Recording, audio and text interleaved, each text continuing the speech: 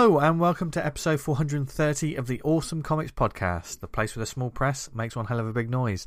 My name is Vince Hunt, and joining me as always is the creator of the comic series Vanguard, Dan Butcher. Hello. Every week he's got a different hello, and that one caught me this week. And I'm also joined by a man whose pull list is as large as the love he has for comics. But how much that? Fucking hell. It's slightly bigger than my bank account. Yeah. It's Tony Esmond. Hello.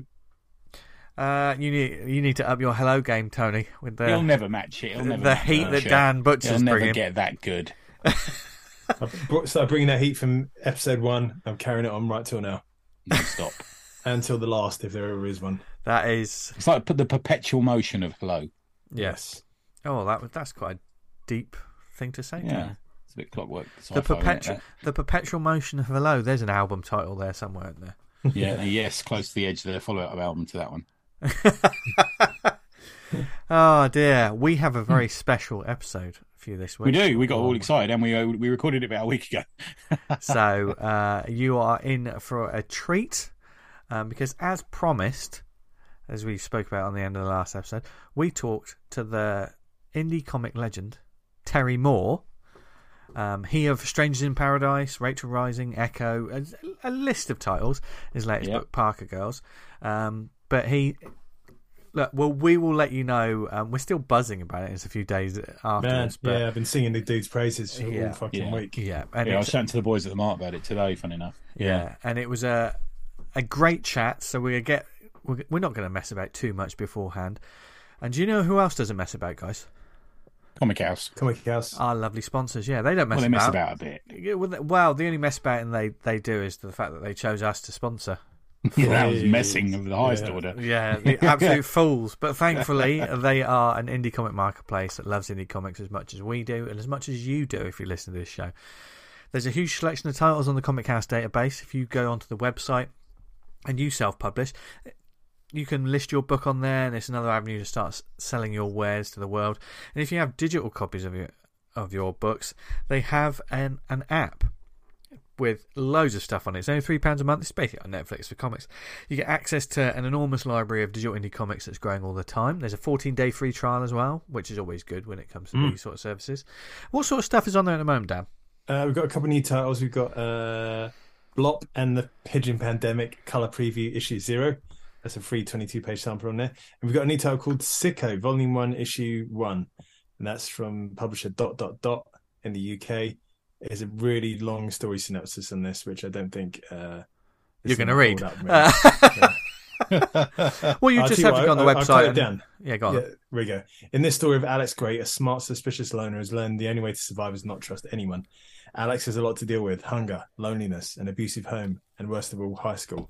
To make matters worse, she lives on now the infamous Montreal Island, which, since Dysphoria, has become the most overcrowded ghetto on the whole North American continent. Diaspora. Diaspora.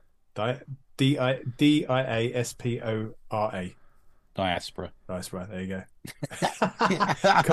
This is a good word. Carved into fiefdoms by crime lords and gangs. Nice. Abandoned by authorities, left to rot, savaged by poverty and violence, anesthetized by bioengineered drugs. This is Detroit, Kowloon, and Johannesburg all rolled into one. Could have put Croydon in there as a shorthand. Yeah, just say Croydon. No one could be that rough. Penge. So there's a whole lot more of that, so go check that out. That is only part of the synopsis. That's about half of it. Oh wow! Well, we'll talk a little bit about. I feel drained after that. Synopses, a bit later. But if you want to check out that book and so much more as well, go to comichouse.com and find out more about them today. And thank you to Pete and the Comic House gang for supporting the show as always. Cheers, Pete. Why are you saying it louder? Like he can hear? Like because I was leaning back in my chair and I thought you couldn't hear me. Right. I've got a swivel chair in my office now. It's nice. Oh, nice. Look at you. That's like a dog whistle to Pete. Is that for your esports? Is that why you've got like? Yeah, it's all like when I'm streaming on esports. Yeah. We're not going to take that any further because we're not just going to mess about this week. We're going to get straight into the interview. No messing about. No messing about. And you can find out on the other side. Well, how excited we were about what we spoke about. It's made me very happy. Indeed. And Well, what made us happy? Well, this chat we had with the one and only Terry Moore. Okay then, folks, we are hugely excited to be joined by a very special guest this week. An indie comics veteran who you'll know from such books as Echo, Rachel Rising, Serial, Motor Girl, as well as a little series some of you may have read called Strangers in Paradise.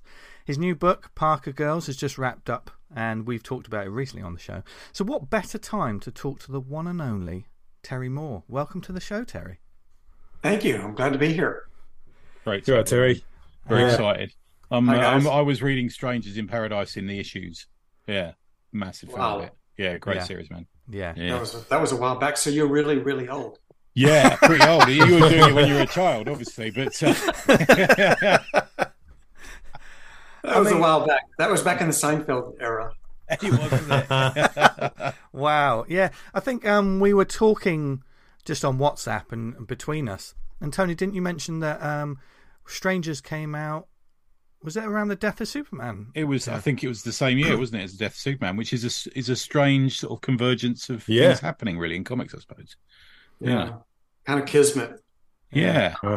That was a bad year in comics, man. Boy, that was weird. Weird year, wasn't it? I remember that. Boy, people were upset. Yeah. Not that, he died, but that like how it was handled and all that. Oh my God, what's happening? Yeah. Yeah, and that was kind of the boom and bust day, wasn't it? When everything started declining. We'd had the boom, hadn't we? And then the death of Superman and the fact they didn't sell in the same way that we expected to. But I mean, at the same time, you were coming up with your indie book, which kind of worked, I guess, Yeah, which is kind of like mainstream was like stuff that goes on downtown, and I was out in a bad district on the edge of town. So the death of Superman really had nothing to do with me, but or what I was living, my world. But you're surrounded by it every time you walk into the shop or a con, and that's the only thing anybody talked about that year. Yeah. And comics has changed like so much, and certainly independent and like small press and self-published comics have changed so much since those days.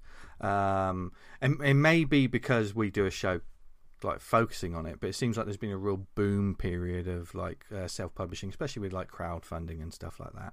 So and like. Yours was always one of the books, Strangers in Paradise, in those Heady Wizard magazine days, if we can remember those. Strangers was always one of the ones you'd see alongside like Cerebus and all of the classic sort of indie ones. But there was only like 6 or 7 titles you really kind of knew of, especially out of the US. Over here that made it over here, definitely. Yeah. Okay. So you've obviously we've already warned him that we're going to mine him for information about how everything's changed. But first, let's start with your latest book. Never mind the past. Let's talk about Parker Girls, because that's we've had so much fun sort of reading that, and it's just there's a hardcover, I believe, in a collection that you've been doing. Yeah, there is, and I can see him looking around for it. Let's see the. Second trade paperback is just about to come out. Oh, cool. Called Deadlight. And then following right on its heels, like within a week or two, comes the hardcover collection omnibus. So we didn't space it out a lot. We just wanted them out onto the market. So fair enough. What was the thinking? What's the thinking for that though? Like, not to space it out? Because usually in the book industry, there's so much prep time needed to line all the ducks up in a row that you get one thing out in January, then you talk about the next thing all year and get it out in November. It's not that way in comics. I can put something out within 2 weeks after I finish it in comics. So we work on a faster program here because I want you to have the book as soon as possible. There's no benefit to me to wait a month and a half because between a trade and an omnibus, because people are going to buy the trade just to complete their trade collection.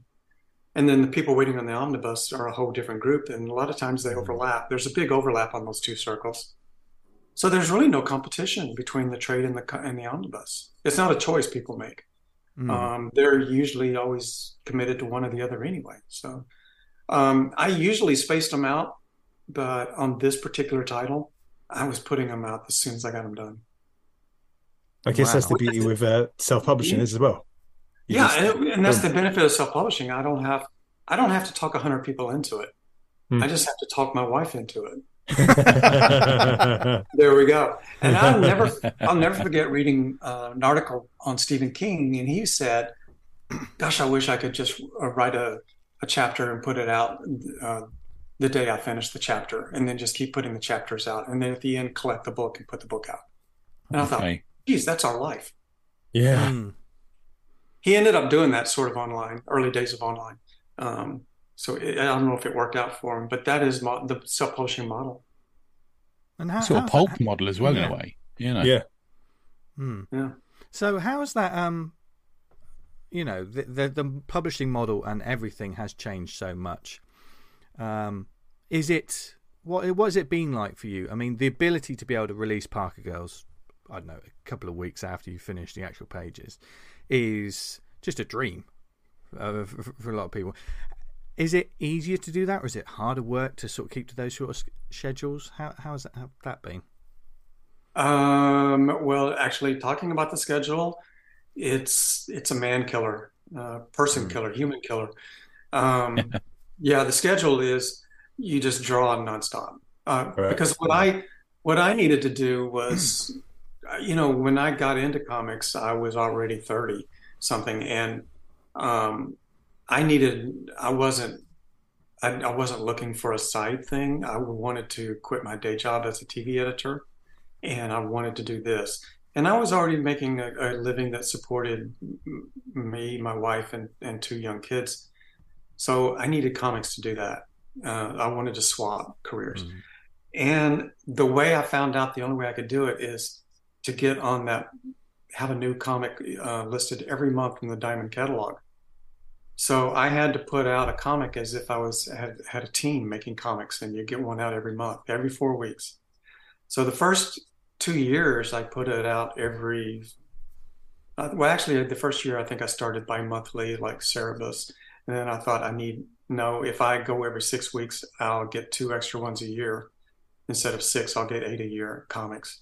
And that I need that income. So for 30 years after that, I put out a comic every 6 weeks.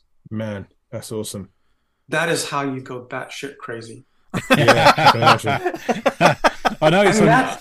That's why people who put out these long run self-published books, that's why they're batshit crazy, is because they live right there at the drawing table. Yeah. And because we've been watching your YouTube channel as well, which is gold. But there's always, because I'm guessing, is it your good lady wife who films the interviews, isn't it? And you do seem fixed to that chair there. Yeah. Terry, I got to tell you. Yeah. I literally can't stand up. The chair has grabbed it to my ass. Get off me! That's the sacrifices these kids, they need to know the facts. Yeah. So you've got to have a chair sewn to you. Yeah. When you made the jump, Terry, did you build up any kind of buffer before you kind of made the transition from like the full-time job to the comics? You were just like, right, I'm quitting. Now it's comics. Oh, yeah. You have to be careful because now you got these 2 little kids depending on you. So I did both for 18 months. I worked a day job and then came home and drew all of the miniseries and the first like 6 issues of the regular series at night, like after 9 o'clock, from like 9 to 2. And I did that for a year and a half, just double timing it, until there was a time where I was ready to put out like issue 8 of Strangers in Paradise. And you have, at that time, maybe the whole order was going to be like $10,000. And after you pay for printing and everything, then, you make your $5,000 or whatever, cut it in half, and that's your income for the month. So say a book sitting on the Diamond dock, shipping dock, ready to go out. That's a $10,000 item that we need to get out to the stores. And I was sitting in an editing session with my TVJ job, and a TV editor at that time, the client pays $300 an hour to have you sit there in the chair and do your random access editing on your Avid. So I was doing that. And then I got a message that Diamond said, "We cannot ship your book out this week unless you call us back and answer this question." and I've got a client right here who's very type A going, okay, cut here, cut here, cut there, cut here. And only thing I'm thinking about is my comic and $10,000. And if I don't get this book out today, I have to wait another month for that income. Oh, God. And that was the day I knew I could quit my day job, when it was $10,000 versus $300. Yeah. And the book was more important now. I just had to keep going until the book was way more important than the day job. And that was the day I knew I could do it. And I put in my 2-week notice and never looked back. What was that like in terms of like following though? Because obviously Strangers has quite a cult following, and your work, you have a following over these years that's just built and built and built. But there's also, you know, having that moment of the monetary, but also the book catching a certain fire, isn't there? Because there are many books that go out there and they don't do anything. Strangers, thankfully, wasn't one of those. Was that a concern that you had this sort of labour of love that you put out there, and what if there wasn't anyone who was going to read it? I have been through that already, because prior to comic books, I spent most of my life wishing I could be a comic strip artist, you know, just do comic strips. Yeah. And that was just one rejection after another.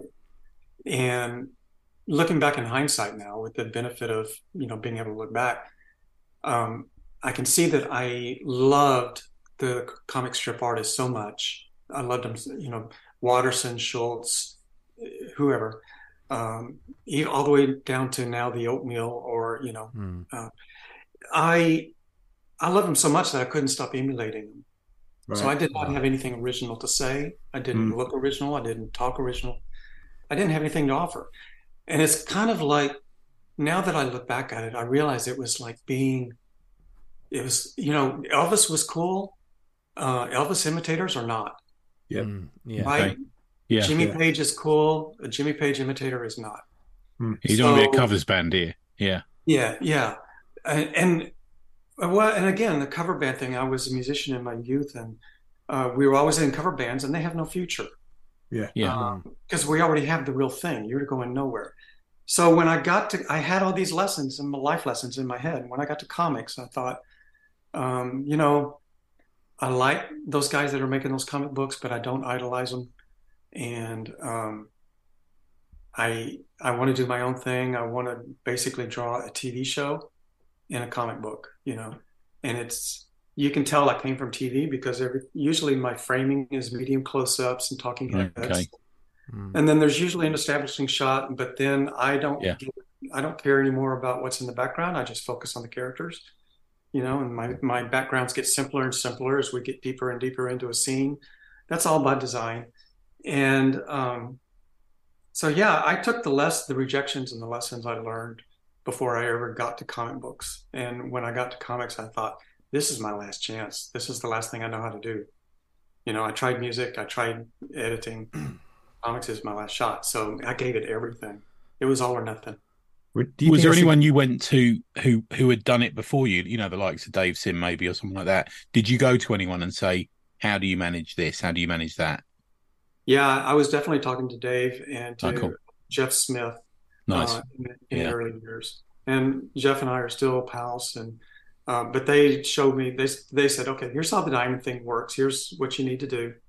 And I got introduced to my diamond people, and once you get those guys, you don't want to burn them. So you have to, if you say you're going to give them something in April, you got to do it, and that's your deadline. And it was just one after another. After that, then you just put your head down and just do your thing.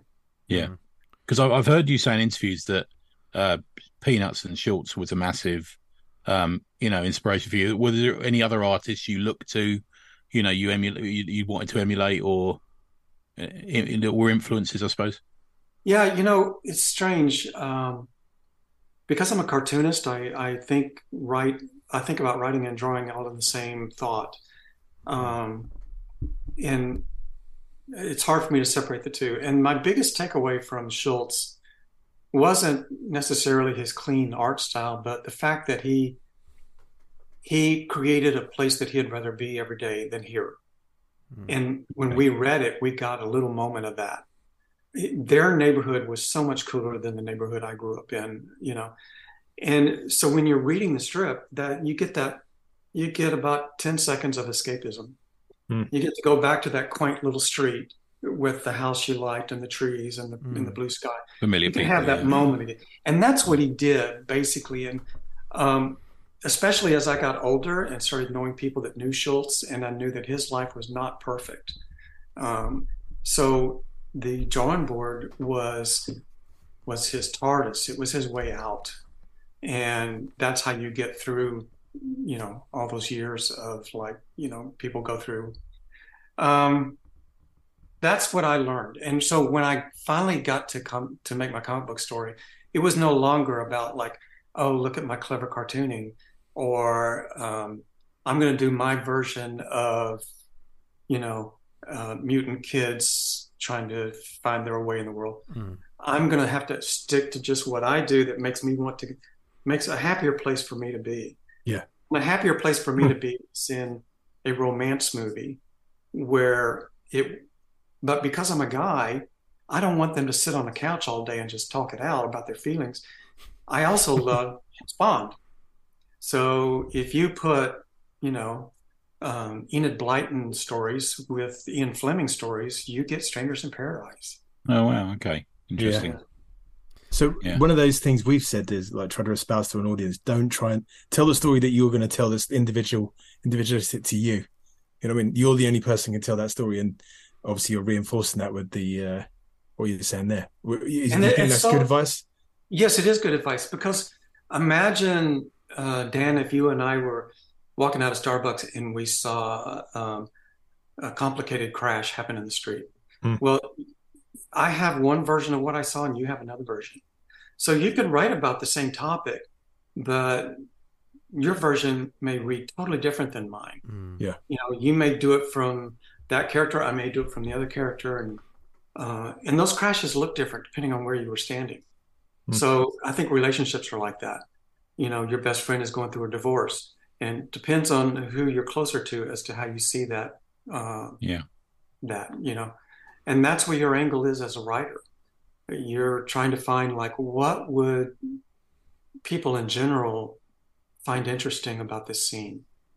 Why would anybody care? So like in Parker Girls, for instance, we open up with a guy walking on a beach. And such a good scene.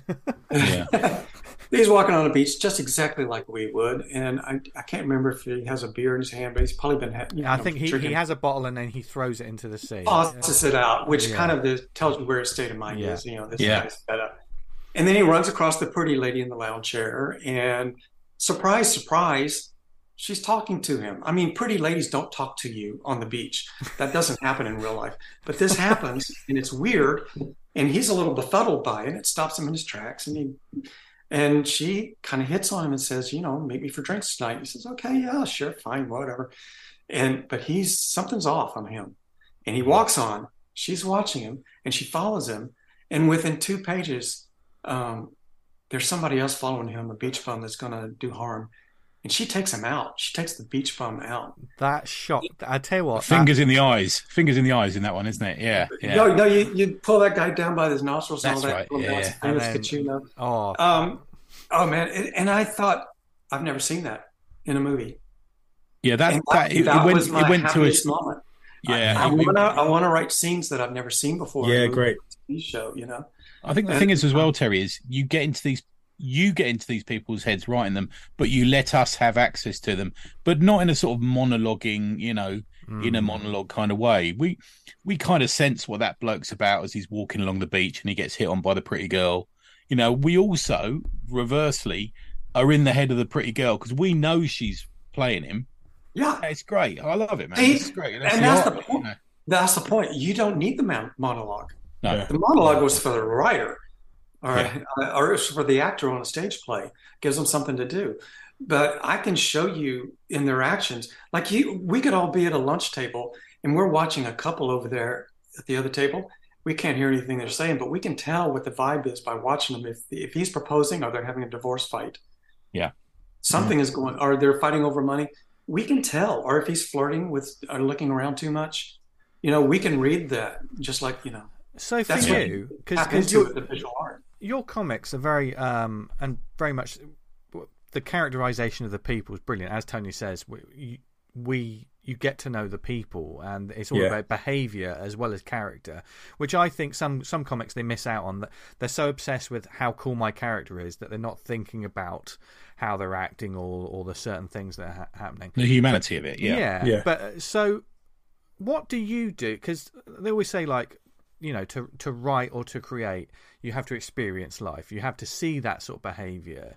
You know, go out. You know, what are your inspirations like? You know, you go to a coffee shop and you're noticing the way that people are interacting. What's the good forms that you sort of pick up? Because obviously you're quite busy as well, so there's only a certain and your wife doesn't let you out of the house, so you know. Okay, I'll be brutally honest. Okay, and this is something the three of you do not know. When I lost my hair, I became invisible in public. Right. Okay. Yeah. Wow, but you're coming up on Zoom, fine. Yeah. This is is this a literal thing? I think this is a literal thing, and this is why you're writing Parker Girls. All right, I just lost my mind. I'm invisible. Nobody can see me. No, but I kind of became socially invisible, and at that point, you can stand in line or be at the table next to somebody, and you're a non-entity, and they're free to talk and do what they want to do, and you're no longer a factor when they walk in the room or you walk in the room. And because that, when I was, you know, in my teens and I had long hair and I was playing in bands, it was always, you know, like, oh, I'm cool, I'm looking for the next cool person in the room, and you're busy just doing that. But, you know, when I hit my 30s and I'm starting to lose my hair and all that, it was a totally different thing. Nobody looks at you when you walk in. And it just kind of gives you the ability to watch the room, to watch the people. You know, you become more of an observer than a participant in what is going on in the room around you. And it had a tremendous influence on my ability to I began to disconnect from them. And so if I go into a Starbucks, I don't feel a bond with anybody in there. I'm just watching them. There's that person, that type of person, that person over there having that kind of conversation. And I'm taking all that kind of stuff in. And then it's in my head when I go back to the drawing board and I need to write a Starbucks scene. You can see some people walk into Starbucks I keep saying this. I don't work for them. I'm sorry. Other coffee shops are available. Let's just take a coffee shop. I mean, maybe I'm getting 10 cents a word every time. Starbucks. If somebody's playing a drink, let's play a drinking game with him. No, but, you know, you see some people walk into the place and own the room. They're full of themselves, and then they talk loud and they get what they want. They command the people. They're cheerful. They laugh. They're whatever. They're the whole show. They do their bit and then they leave. They have no idea who was in the room or who was sitting in the corner, or if that lady over there in the corner looks like she really needs a hug. You know, they missed all that. They were busy being them. But I'm in the opposite mode, you know, where I walk in and I see the people in the room now. But I think that's important for any writer. I mean, I think that's when you find writers observational. Yeah. You learn more about people by letting them talk, and let them have their moment. You know. Yeah. Of course, unless you're sitting in a coffee shop and one of us or a comic fan walks in, then they know Terry Moore's in the corner. There you go. Yeah. That's the difference. Don't matter whether you got hair or not. Do you know what I mean? It's like you say that you took a selfie while you was in away, Tony. Yeah. And Steve Laffler was walking. No, it was Tony Fleece. Tony Fleece is walking. So who's that dude staring at us? Turned out to be Tony Fleece, but yeah. That was in a coffee shop. That was in Starbucks. Yeah. Hey. There you go. Yeah. There is anonymity to comics, isn't there? Unless there is. Unless you're in the bubble. Used to be more, didn't there? Yeah. For instance, you walk out of the convention center and you can't catch a cab. Which is why I was amazed when I started going to conventions and meeting, and there were these Marvel stars and all that, and some of them had egos, and I thought, why do you have an ego? You draw a comic. Yeah. What's your ego about? You're not a rock star. I've seen a rock star. You're not it. Yeah. You draw Superman. You're not a rock star. Yeah. So I don't know where the egos come from. Somebody somewhere will go, I thought machines drew them now. You know, when there's someone will say that to them, and they're suddenly not a rock star, are they? Yeah. No. My mum will ask them or something. You know, I did go to a block party, and in a house on the street that I live on, and I'm talking to a guy who has a day job, and I don't relate to those guys. The guys like stockbroker type guy. Gotcha. Yeah. And they'll always I don't know. And so he says, "Well, so Terry, what do you do?" And I said, "Well, I draw comics." He said, "Oh, really? And you can make a living at that?" I said, "Well, I live next to you." But you weren't in Wizard magazine. Yeah. One of the things I've heard you say before, Terry, I think I read it in an interview, that you described your strengths as follows: women, expressions, beautiful, funny comics. That was how you summed up. That's not a misquote, is it? Is it something you said? I do shoot for that. It sounds cocky that I said it so affirmatively. Not at all. Yeah, I do shoot for that. Yes, that I would love that description on my work. Right, yes. Cool. But because you are, I mean, there's a lot of comics about women now, but when you were doing it, there wasn't many. Was no way. And you've concentrated through your career having nearly always female characters as the protagonist, antagonist, don't you? You know. Yeah. Well, why so? Just out of curiosity. It is a little strange because I really am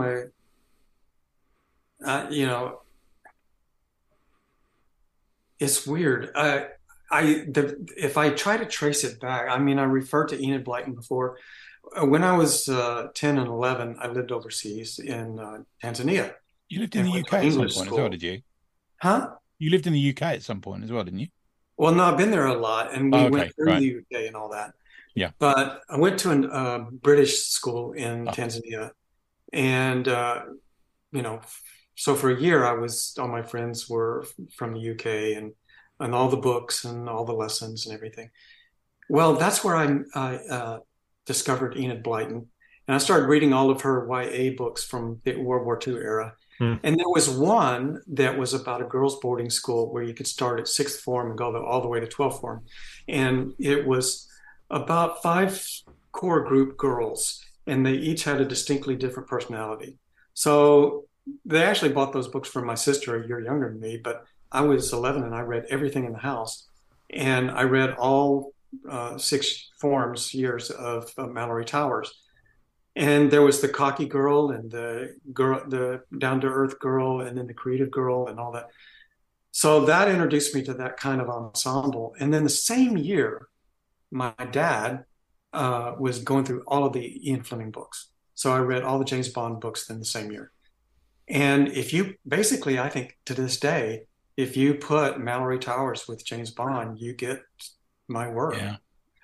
It's like I really am more interested in women because I'm in love. They're beautiful, and incredible. It makes me happy to be on the planet. And it makes you happy to draw them, I'm guessing. Yeah. And it makes me very happy to draw them. And when I draw them, I feel like I'm trying to do like Renaissance artists. Like I'm trying to capture that beauty and pass it on so that if you missed that moment where they were in that particular position or pose or had that expression, I can capture it on paper, and now, people will see it from now on. But again, I just couldn't stand to write a story where we spent 28 pages talking about our feelings. So I had to throw a bunch of stuff in there, So that's how I get my weird mix. And the way I started Stranger in Paradise was I wanted to write about a love triangle, but typecast it, but then have everybody pass their scripts one after to the right, so that the alpha person becomes female, and the girl next door is a guy, and then the third wheel is Francine. So Gotcha. And it was something I learned from Mike Nichols, the Broadway director, which was like when you do acting classes, you have all those different people types there, and you could either typecast the scene, or for an acting experiment, let the 12-year-old girl play the dad, let the teenage boy play the mother, and let the guy who would play the yard man play, something. I totally miscast it. And then they're saying the normal things, but it's coming out the You wrong avoid the mouth. cliche, I guess, as well. That Yeah. way. Yeah, and suddenly you listen because you're not used to it coming from that character. And that was my twist with Stranger's Paradise. It was Kachu fighting like a guy for this girl that she loved, and lo and behold, it turns out that half the world is actually fighting for the girl they love, male or female. And it just broadened my reach to who would read the story. That's fascinating, man. Yeah. Look, everyone can absolutely. key into that idea. You know what I mean? Like that's very easy to kind of when men have stories of revenge and one-upmanship, you can have the flip side of that, which is equally as kind of pass it to the little brother, pass it to the these are the just shifting it one step to the left or right. Yeah. And I actually did a incredible. revenge. I did a revenge story called Serial, Yeah. where I have this messed up 12-year-old who's a serial killer. And somebody kills one of her friends, and she spends the entire series hunting that serial killer down. That's awesome. I've not read that. That sounds awesome. Yeah, that's great. And it's interesting because obviously we've got Strangers in Paradise and what we said there, James Bond with the romance and mix of everything as well as... But you've done other books since then, and one of the things that we love about your work is you're doing different things, even though like you're clearly in love with your characters, and some characters turn up in other books or they have spin-offs or but it's always accessible. For instance, I didn't have such a history with Strangers in Paradise, so when I came into Parker Girls, it was almost a blank slate for me. And I was in it immediately Because I think you said to me, is it easy to? And I said, yeah, straight away. Yeah. You don't need that background, do you? Right. Yeah. But also you love mixing genres. There's been some sci-fi, there's been sort of horror.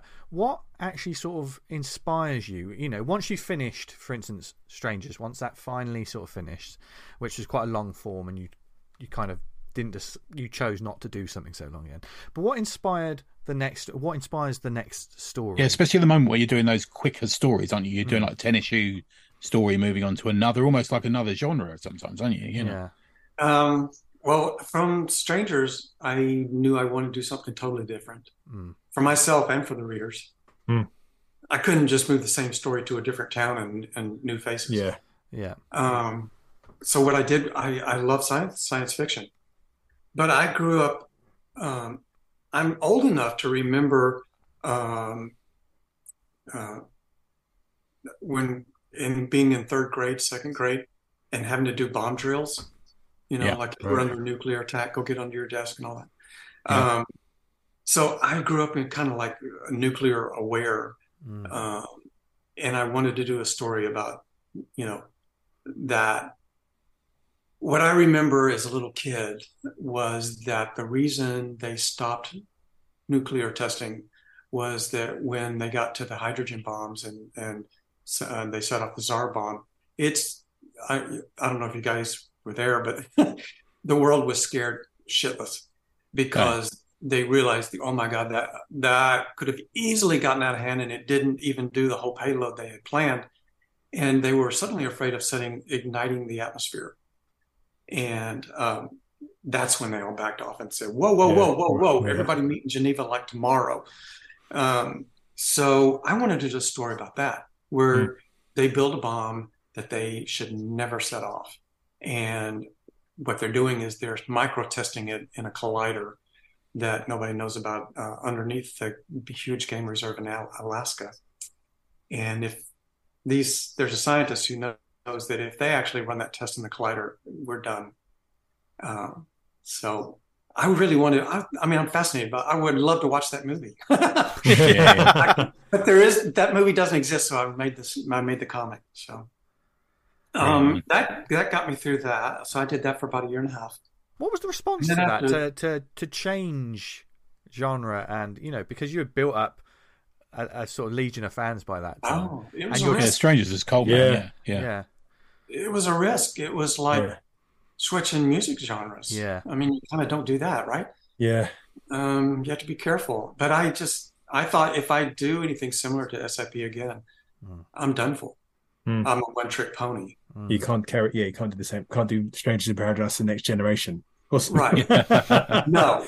And I had these sensei's that I could look to, like Gaiman and Alan Moore, that were easily surfing across genres and themes. Well, if you've obviously shown you're a skilled storyteller and artist, you can making those kind of jumps. I think people are more interested to see your unique take on it, and I think that plays out. I mean, comic fans follow creators as much as they follow characters, don't they? That's the good thing about our hobby. You know, we'll follow Alan Davis to Killraven, we'll follow him into the X-Men, but you know, we'll follow him because we're fans of his art, as well as being, you know, fans. You of do the also characters. get the ones that like, why aren't we having more of the thing that we like in our diet? You know, so it can be controversial, can't it? You can. Well, it depends on what the thing they like is. If the thing they like is the way you portray people, character moments, then you're going to be okay. Yeah. If they really were just attached to the bat suit, you're screwed. You're in trouble. You got to have the bat suit everywhere. Yeah. So. And clearly that sort of experience sort of gave you confidence to go on and try further things, such as like Rachel Rising and Serial, you know, which is dipping into even darker material. Well, and that's just because I love horror movies, you know, from day one all the way up. You know, I grew up with. Got to ask the question: what's your favorite horror movie? If I had to pull one out of the hat real fast, like now, not of all time, but just a favorite horror. It's on the top of your head at the moment. Yeah. I'm going to surprise you. I'm going to say Dracula Dead and Loving It. Yes. Now we're talking. You know, I've seen them. I feel like I've seen them all. But if that one played right now on TV, I'd stop and watch it again. Yeah. I mean, it's so funny and it's so sexy, and I just love it. So. Yeah. But you know, even my son loves them, and he starts 2 months before Halloween and starts watching 3 nights a week. He watches a horror movie, and he goes from the silent films and then into the 20s and then into the 30s. Wow! Oh, that's awesome. Yeah. I wouldn't mind trying one of those watch lists of, like, you know, they put them out where you watch a film every day. He should post it. I mean, it would give you a good guide to do that. Yeah, send it over. I'd happily watch that. Yeah, I'm always thinking of obviously stuff I haven't seen before. Yeah. And that's one of those guys that you can talk about, you know, anything from. I'm guessing you like sort of atmospheric and character sort of based horror because, you know, Rachel Rising, there's a lot. Bit of Giallo, maybe, something like that. Yeah. That's really what was important there. First off, just I think in any horror movie is a sense of place. You need a sense of place so that you feel like you belong there, and you feel like, okay, one of these characters is my avatar. So now I live in Manson, this little town called Manson, and isn't it sweet? And oh my gosh, that girl there is cute, and she keeps showing up. I really like her. I like to get to know her. And then somebody gets cut in half or whatever, and then you care a little bit, you know. So you got to get somebody to care. The more you know, the more you care. So I think good horror movies start off with a character that you can relate to and you're kind of pulling for. And if just by any little small twist of fate, that could have been you. That could be you driving Christine or whatever, you know. So yeah, that's all about a sense of place. I think it'd be hard to write a horror story. I wrote one when I was a teenager, and it just started with blood and guts, and then moved on to blood and guts, and then ended on blood and guts. And you got to love them before you can hurt them or put them in. Right, it doesn't matter. If they're drones, I don't care how many drones you know. But don't kill that little old lady that has that really cute dog that is feeding the orphans. Yeah. Have you ever felt bad about something you've done to one of your characters? Not regretted, but is there been one thing that you think it played on your mind? Ouch. Yeah. No, because I watched DC kill Supergirl, and I watched Marvel kill Gwen Stacy, and so I know where that frickin' brown boundary is. And I'm not at all bitter about it. I can let it go, but don't kill a blonde. That's what Terry says. Huge. I am The day I read Spider-Man 121 and Gwen Stacy dies, spoilers, by the way, I was sitting in my car having a Coke and a candy bar for lunch. I was a delivery boy, and I bought that and read it in the car. And I was so mad I threw the comic out the window, and I did not read another comic for like 10 years. Wow. Wow. Yeah, and that's when I came back and started indie comics. It was never my goal to come back and work for Marvel or DC. It was like, oh, I want to do my comic strips. Yeah. Oh, and there's a massive amount of fans that thank you. But if that's what led to what we got, then we're glad we threw that comic out the window. I really think Spider-Man 121 is why I'm in indie comics. Although we were sharing images from your Thor story and loving it, man, from Strange Tales. That's fucking great. Yeah. Hey, you know what? I did something in the Thor story and in a Star Wars story, and I learned it from Harlan Ellison. If you get a job writing on somebody else's playground, leave something there that they have that becomes a part of the canon. Yeah. So don't write some totally transient thing that comes and goes. So what I did with Thor story was I wrote a story about how he got his strap. At one point, the hammer never had a strap, and he kept losing it. And they told me to do a cartoon thing, so I did a cartoon thing, and I thought, okay, well, that's cartoony. And then I did a different one, a Star Wars story, back when there still was one Bible. That's no longer the case, but and I thought, great, I can add to the Bible. But you can't touch anything that has been done. The only way I could go was I went to Queen Amidala, and I did her summer romance that she had to give up her chance for a private life and love life in order to become queen because her nation needed her. So I did that summer romance of her at 16 before she became queen. Right. And that became a part of the canon that I knew would stay there, Real. That's awesome. Someday they'll may go back and shoot and part of that in a TV series or something like that. And they're going to have a conversation about that comic. Yeah. And that's interesting because, like, obviously we've talked many times about, like, when creators deal with publishers, and there's the whole thing about you create a character for a publisher and the publisher owns it and you don't. So this character goes on to films and toys and stuff. It's discussed almost every week in some form or other, isn't it? Yeah. Especially this week, to be fair. Yeah. But it's a hot topic right now over here. And it just, man. Yeah. Billingham.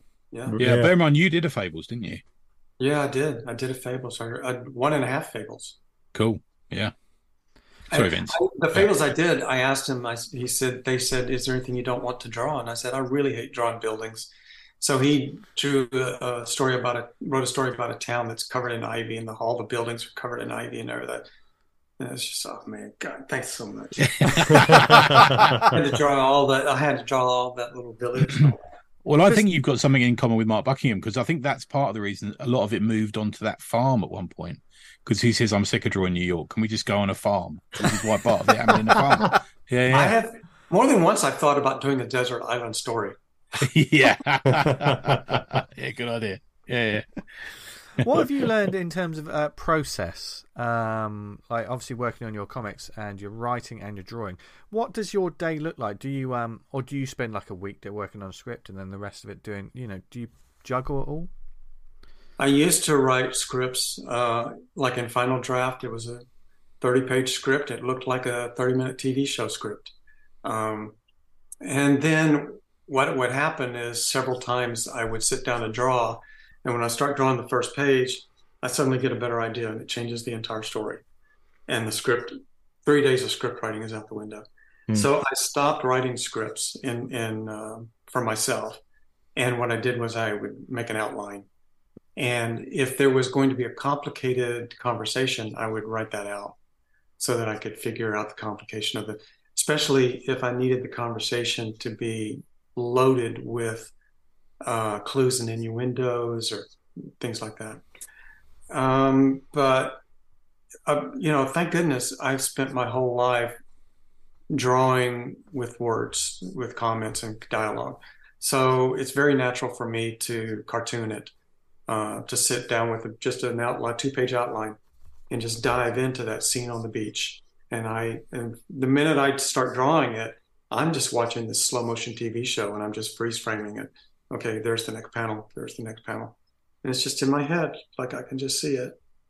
And I don't know if maybe it's not fair to say TV show. Maybe I'm just there on the beach and visible once again, like in Starbucks, and I'm just watching this happen, and they don't notice me, So you've got that ability to capture an expression in your mind and transfer it to paper. You're not using reference. You're not looking up for someone's looking stern, and you'll look it up on the computer. You'll see all those different versions. No, you've got it already in your head. Yeah, you kind of work that toolkit up just by doing all those drawings your whole life. Okay, yeah. But when it's time to draw the stuff, particular stuff, I've wasted time looking for reference I could never find. So now if I need reference, it's for like a weird bird or a car, but not for a person's face or a pose or whatever. That's what all the sketching was for. Right. And as far as learning the expressions, I really figured that out in TV editing, because what would happen is there's two types of TV editors. There's the people that do all the visual effects, like the car commercials, or the people who just do the cutting, which is the dialogue, like as if you were doing a story. Yeah. And I was a cutter. I was a storyteller.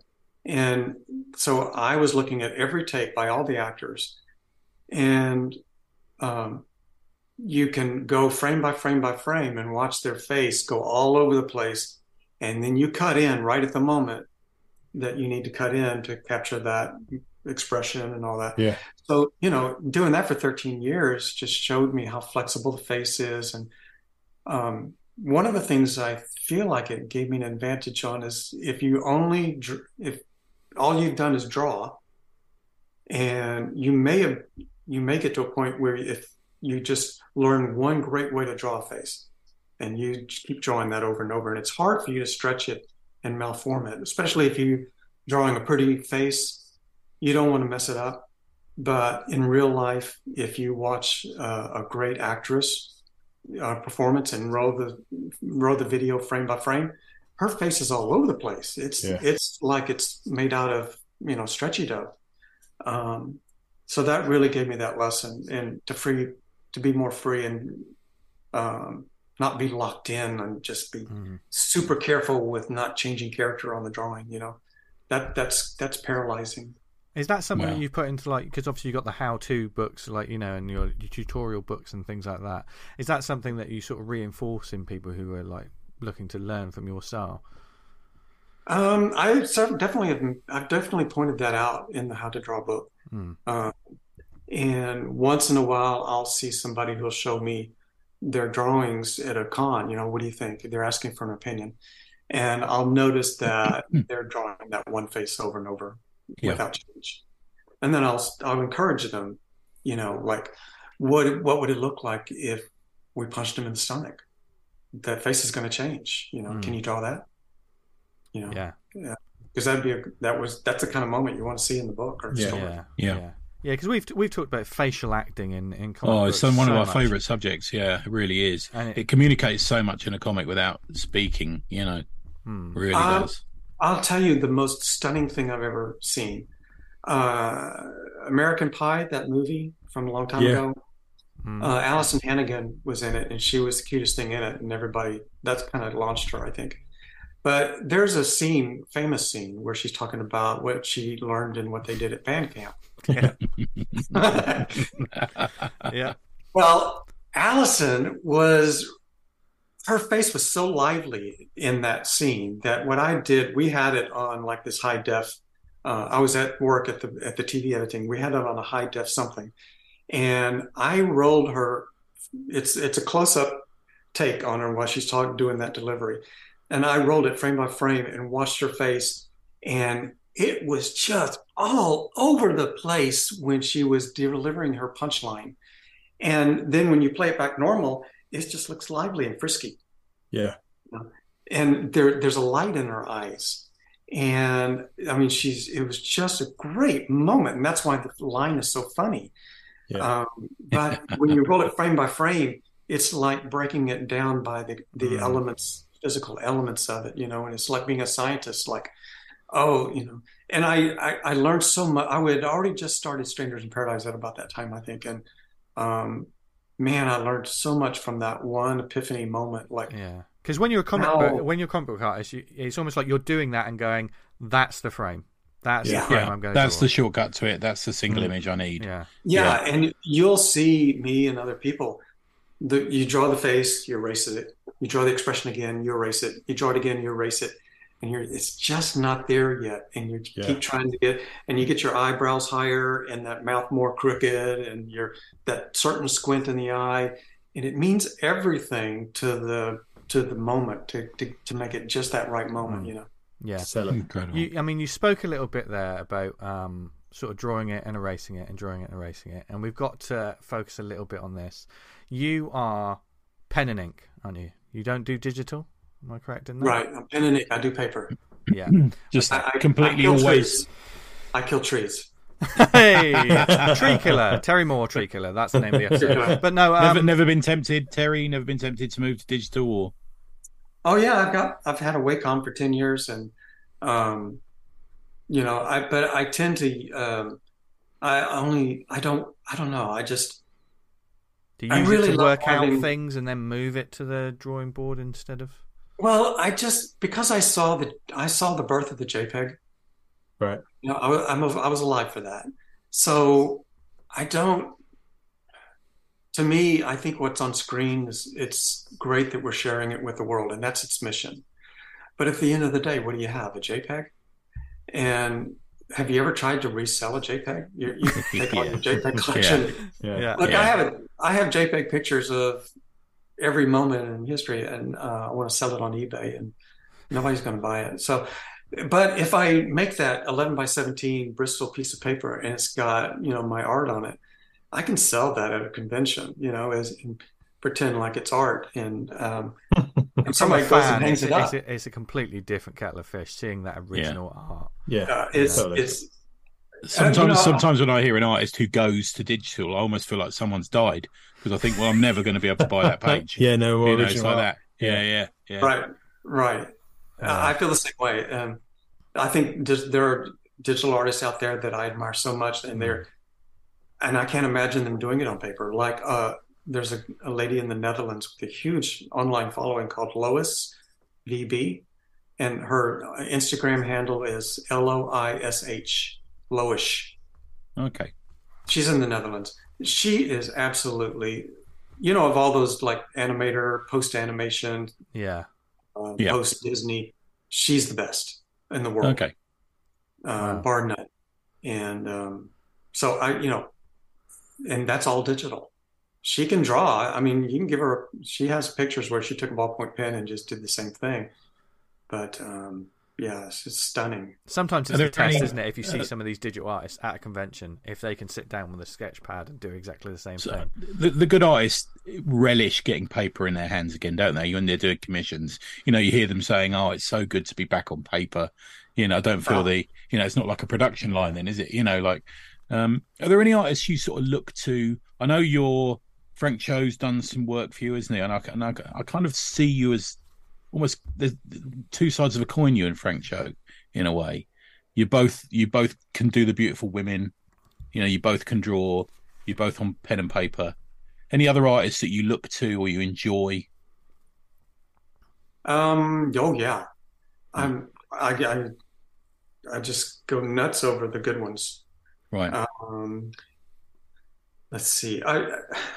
This week I was thinking about Bernie Wrightson a lot. Cool. Oh, yeah. And I drew a Frankenstein Elvira sketch. Nice. This week. Yeah. And I looked at Bernie's Frankenstein images just so I could rip off the rafters and the test tubes and all that. But people like Bernie and Charles Vess and I was always I keep finding new people, not just the old school, but the new people that I see posting online. The world keeps making great artists. Yeah. That's one good thing about reproduction is we get artists out of it. I never thought about it like that. That's the great human. Is that the only good thing? I often think about reproduction, but I shall I'll think of another reason in a minute. There must be something else. Yeah. But in terms of like the original art and stuff, I need to ask this because sometimes we do a drink and draw, or we have a great sort of online Slack community and stuff, and nothing gets people more jazzed than talking about stationery. Now, or pen specifically talk. pen talk. What would you recommend? What are your tools? Yeah, what are your tools? Oh, come on! Oh, I can see he's this. quite. See, He loves it. As I soon do as, it. as I soon love as you this get an artist topic, talking about pens, they're like, yes. Okay. You're not gonna believe this, but when I was probably in my second year of comic book drawing, I realized that a wooden pencil and sharpening it constantly was not the best tool for me. No. And I wanted to switch to a 0.5 mechanical pencil that had a good feeding eraser. But I didn't want an architect's thing that always has that pointy end that stabs your pocket. Yeah. I needed retractable. So I went through a bunch of those, and I finally found a $16 pencil. Okay, we'll back it up. Our first trip to Paris, I couldn't wait to go to Senneliers, the art supply store that's across the river from the Louvre, because it's been there forever, and that's where the Impressionists went and bought their stuff. Okay. So I went into Senneliers, and then it's just like a row house, and the bottom floor was all pastels and handmade pastels, handmade oils, handmade everything. And then you go upstairs, and that's all the pens and pencils. And I found up there, a Faber-Castell pencil, gray pencil. I was about to say, are we about to see the original pencil? But I don't think that. No. Ooh la la. Okay, see if you can see this on radio. Yeah. It's just a Faber-Castell $16 pencil, and I used it to draw every comic since. Wow. It has never quite broken thick before as well, now. isn't it? Quite a thick barrel to it as well. No, I'm just very little. Yeah. But yeah, it just fits my hand, and it just does. The ergonomics are perfect, and because it's Faber-Castell, it just never broke. And Right. I took it on the road. I drew all the books with it, and around about 5, 6, 7 years ago, I started getting nervous about, if I lose this is my number one. So I had to go find a number two, and they do not sell this pencil in America. Okay. In America, the Faber-Castell pencil has a metal sleeve right there. Well, that's okay. That's straight from Satan right there. Yeah. That's not going to work. It has to be this, Yeah. So I found a stationery store in London, Massey's or something like that, and they had them, and I bought like 4 of them. And so now when I go out on the road, I take a number 2, but I don't take the number 1. The number 1 stays here. And when I'm not drawing with it, I just put it on top of the Strangers in Paradise box set. In its glass case. Lit up. Who says artists aren't? Yeah. Yeah, and you push a button and the choir sings. What lead do you use for it? Oh, God, I'm getting really nerdy now. But are we talking Okay, that's HB? totally geeky. All right. Yeah. I have a geeky answer. I use an HB lead, Okay. but I have a different pencil that I use with a 2B lead when I want to draw sketches. An HB one is not a good one for sketching because when you're finished, it looks like you did it all with a silver pencil. It's all the same silver medium tone. And the con sketches look better if they're darker and dynamic. So I switched to a 2B or something like that, and a 4B now. But yeah, but for comic drawing, because of all the erasing, draw, erase. I've erased 10 times more comics than I'm drawn. So I stick to that. And that's saying a bit because you have published Drawn quite a few Yes. comics. There's that place in the Dreaming, the library of all the books that were never written. There's a room across the hall, all the comics that Terry erased.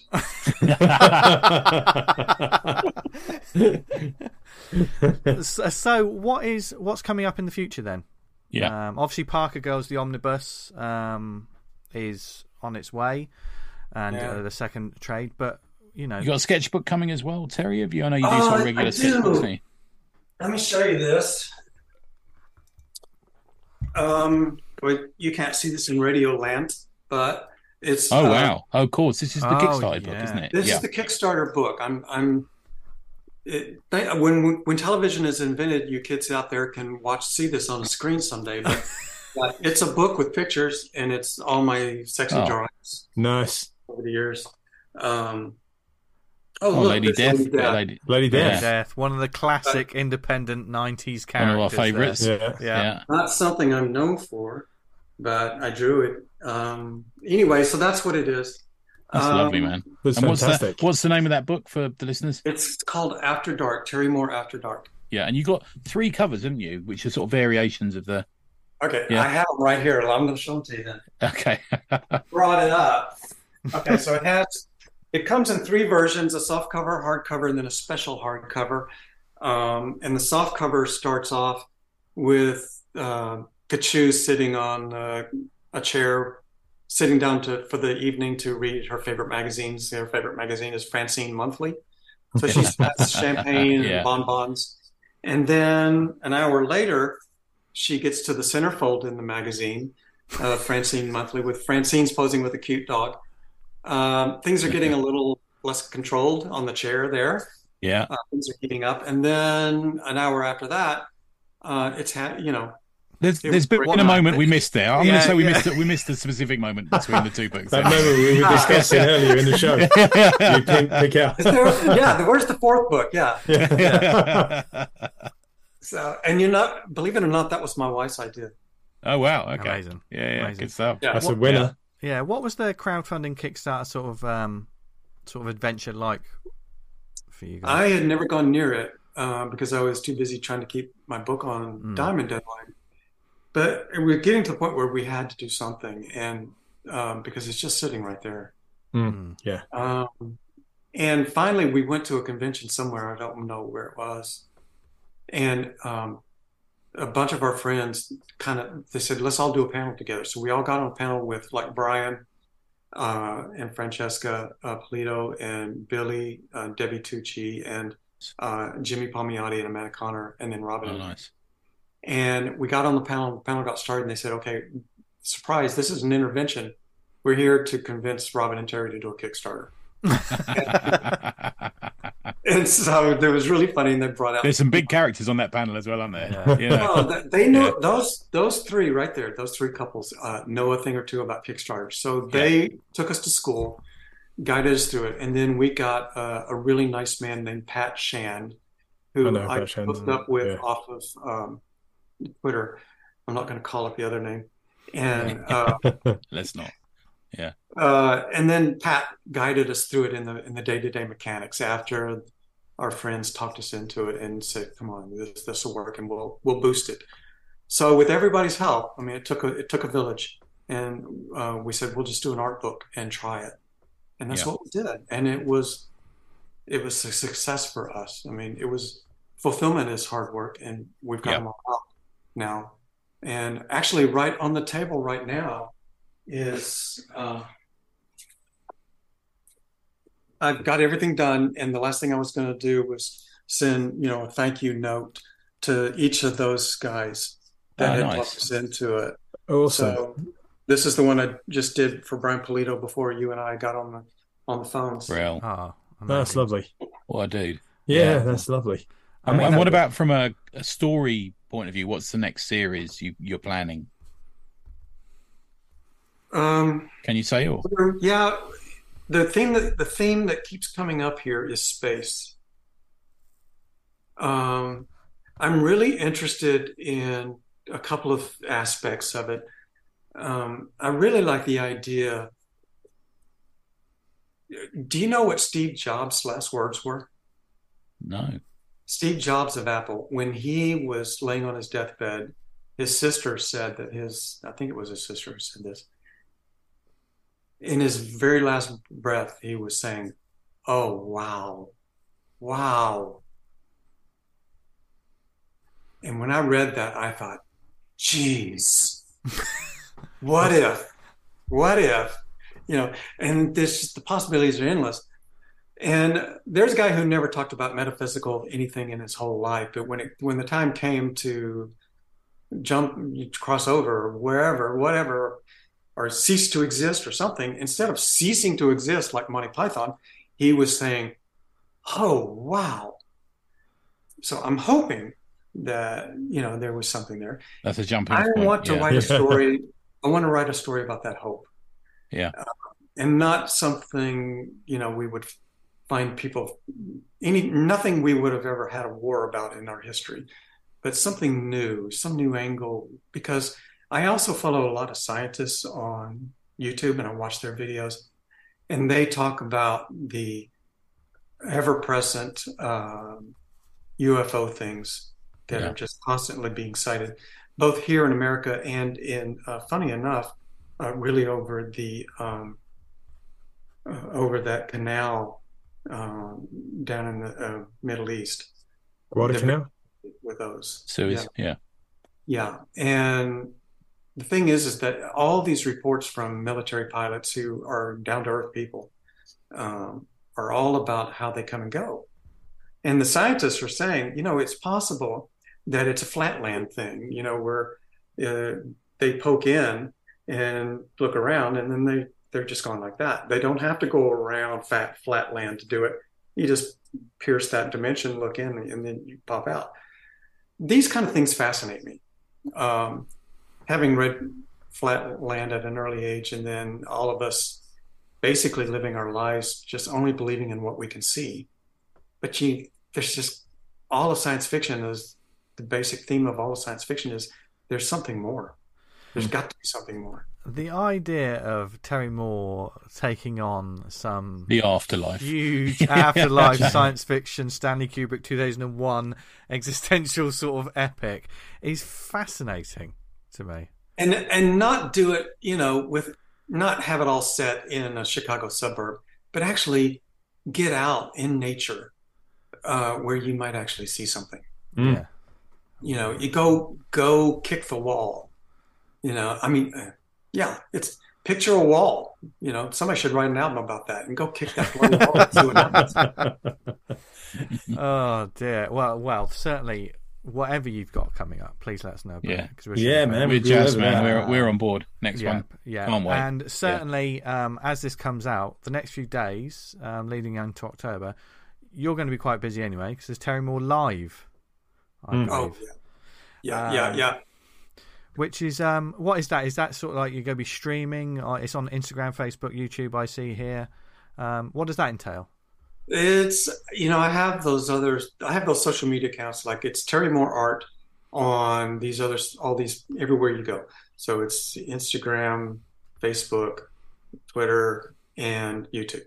And what we do on the weekend is I do live streaming. So I'll live stream from each one of those places once or twice for the weekend.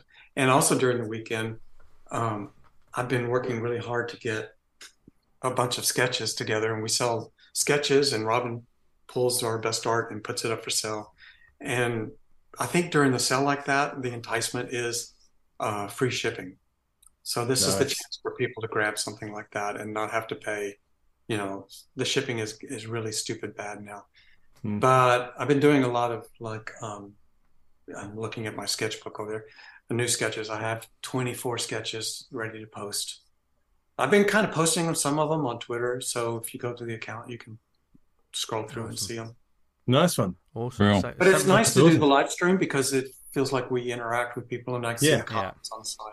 I mean, I'm all about that. I love watching your YouTube videos. There's one you did, which was you sort of filmed your life through your shelving about the books that you'd done, and I sat there thinking, "Well, I haven't got that one. Hang on, what's going on there?" Yeah, that was great. Yeah, I've got them all in order on two shelves, and I look at that, and that's my life right there. That's my adult life right there. And then below it is a third shelf of just all the miscellany, all the other stuff, which I'm glad I did as well. But me too, man. Yeah. 2 shelves of content for people to get hold of. I mean, seriously, folks, listening to this, if you haven't experienced a Terry Moore book, I mean, there's many different ones. Yeah, some of them you can read them, enjoy them, and then if a burglar breaks in, you can kill them with them.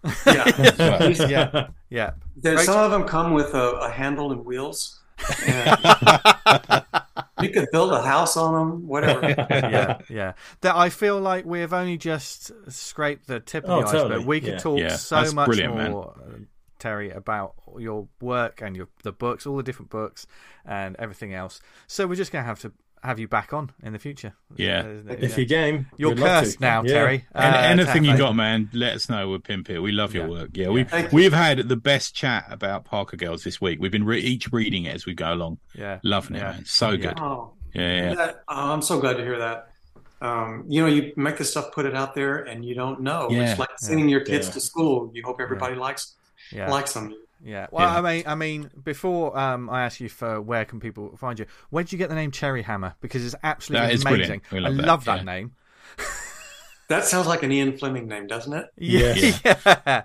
Right? Maybe a sort of post-punk girl band. That's what I was thinking. It used to be like an old school Ian Fleming innuendo. Like if men had a mistress in their little paper phone book, they would write a little code name like Cherry Hammer or Betsy Feel Good. It was just one of those kind of names, And but now, I mean, that could easily be a pseudonym for Debbie Harry. Who knows? You've also got that sort of, there's something sweet and something violent. There's that mixture of those two in the name. Perfect description. Yeah. Cherry Hammer, by the way, is not one to be messed with. I mean, she's taller than us, and she scares me. I'll give it a go, Terry. If you do know her, quite happy to die that way. And you are on your own, Tony. And she may be. I'll tell you what. I can get you in the room, and then after that, you're going to watch through heavy glass. I've led a happy life, Terry. I'm fine. If that's how I'm going to go. It's a good way to go. Your last words will definitely be, "Oh wow, oh wow." Yeah. There we go. Let's get on with it. Oh dear. Where can people find your work and find out more about what you do? I hope that the paper books are in your local comic shop, and if they're not, you can ask for them. Online, I'm Terry Moore Art, and it's the website, and all the social stuff: Blue Sky, Twitter, YouTube. The YouTube channel we refer to has over 200 videos of how to draw and what to do. Great channel, as well as a sort of update on what you're doing. You always say what you're doing. We always started off with Robin giving a weekly update, and then hand off to the drawing board. So And where can we see you in? What you're doing? What conventions you got next? The next one up is. I am going to New York, I guess. I have a show in Houston, then I'm going to New York, and I think that finishes out the year. And I was telling the guys before the show that I was booked to come to the Lakes District.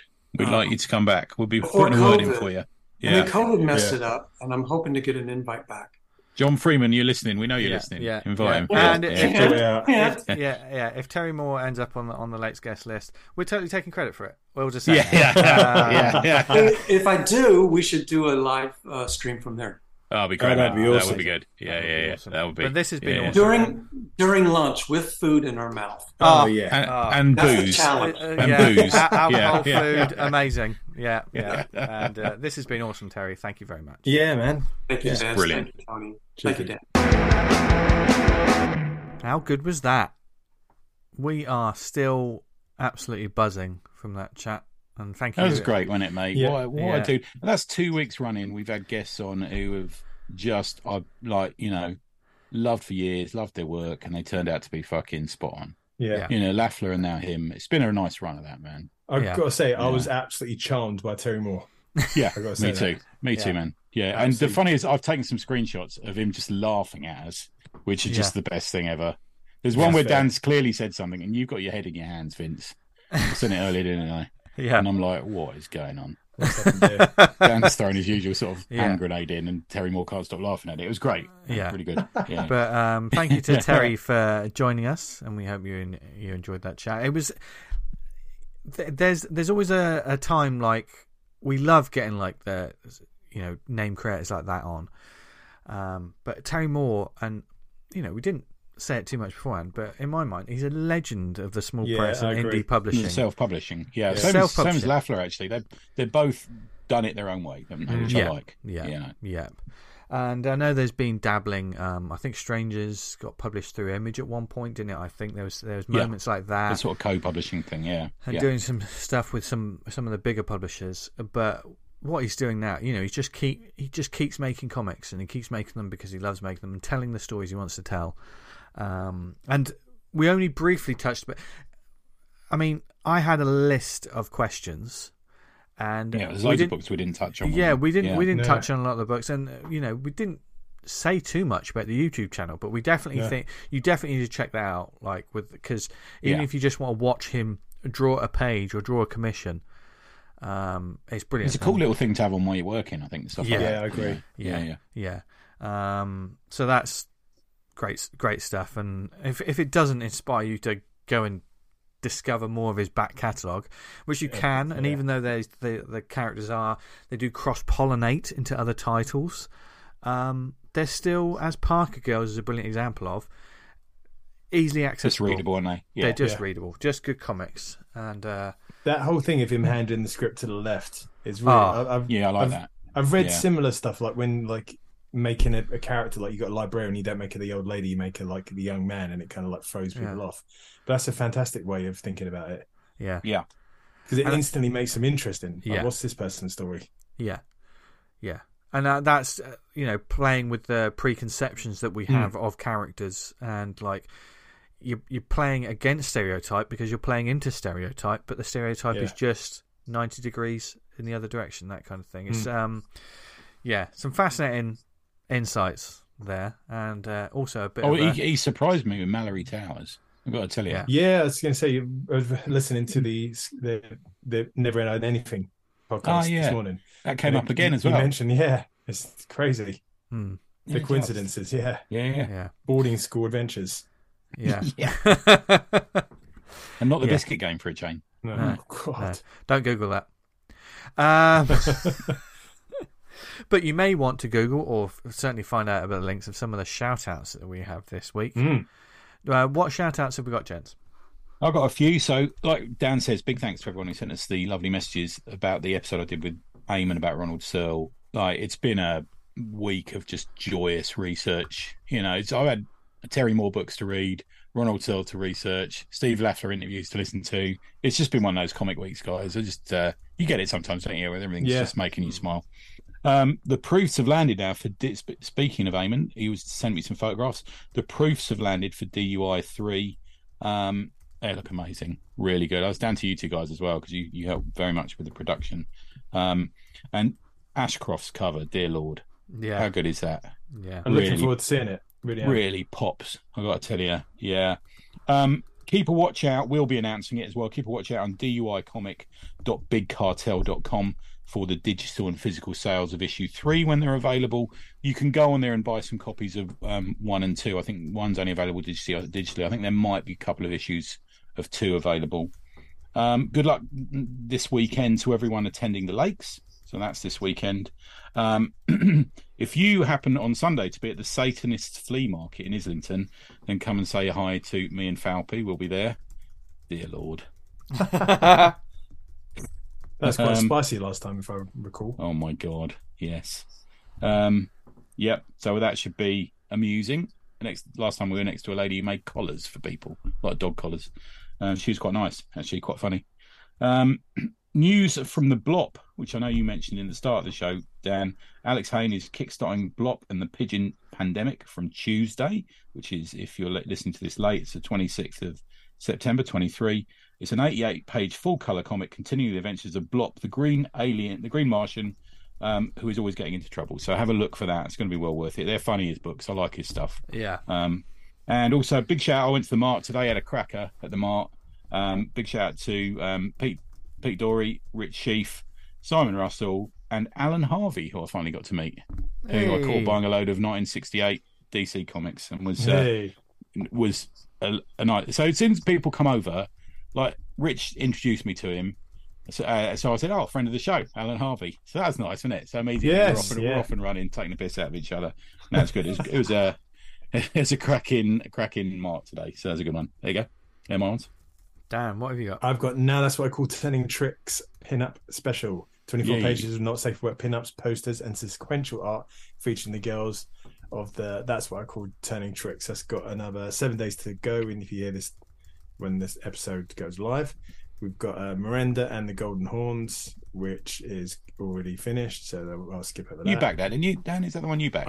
I backed that one. And we've got Masters, Volume 1, Survive, Win, Unleash the Monster Within.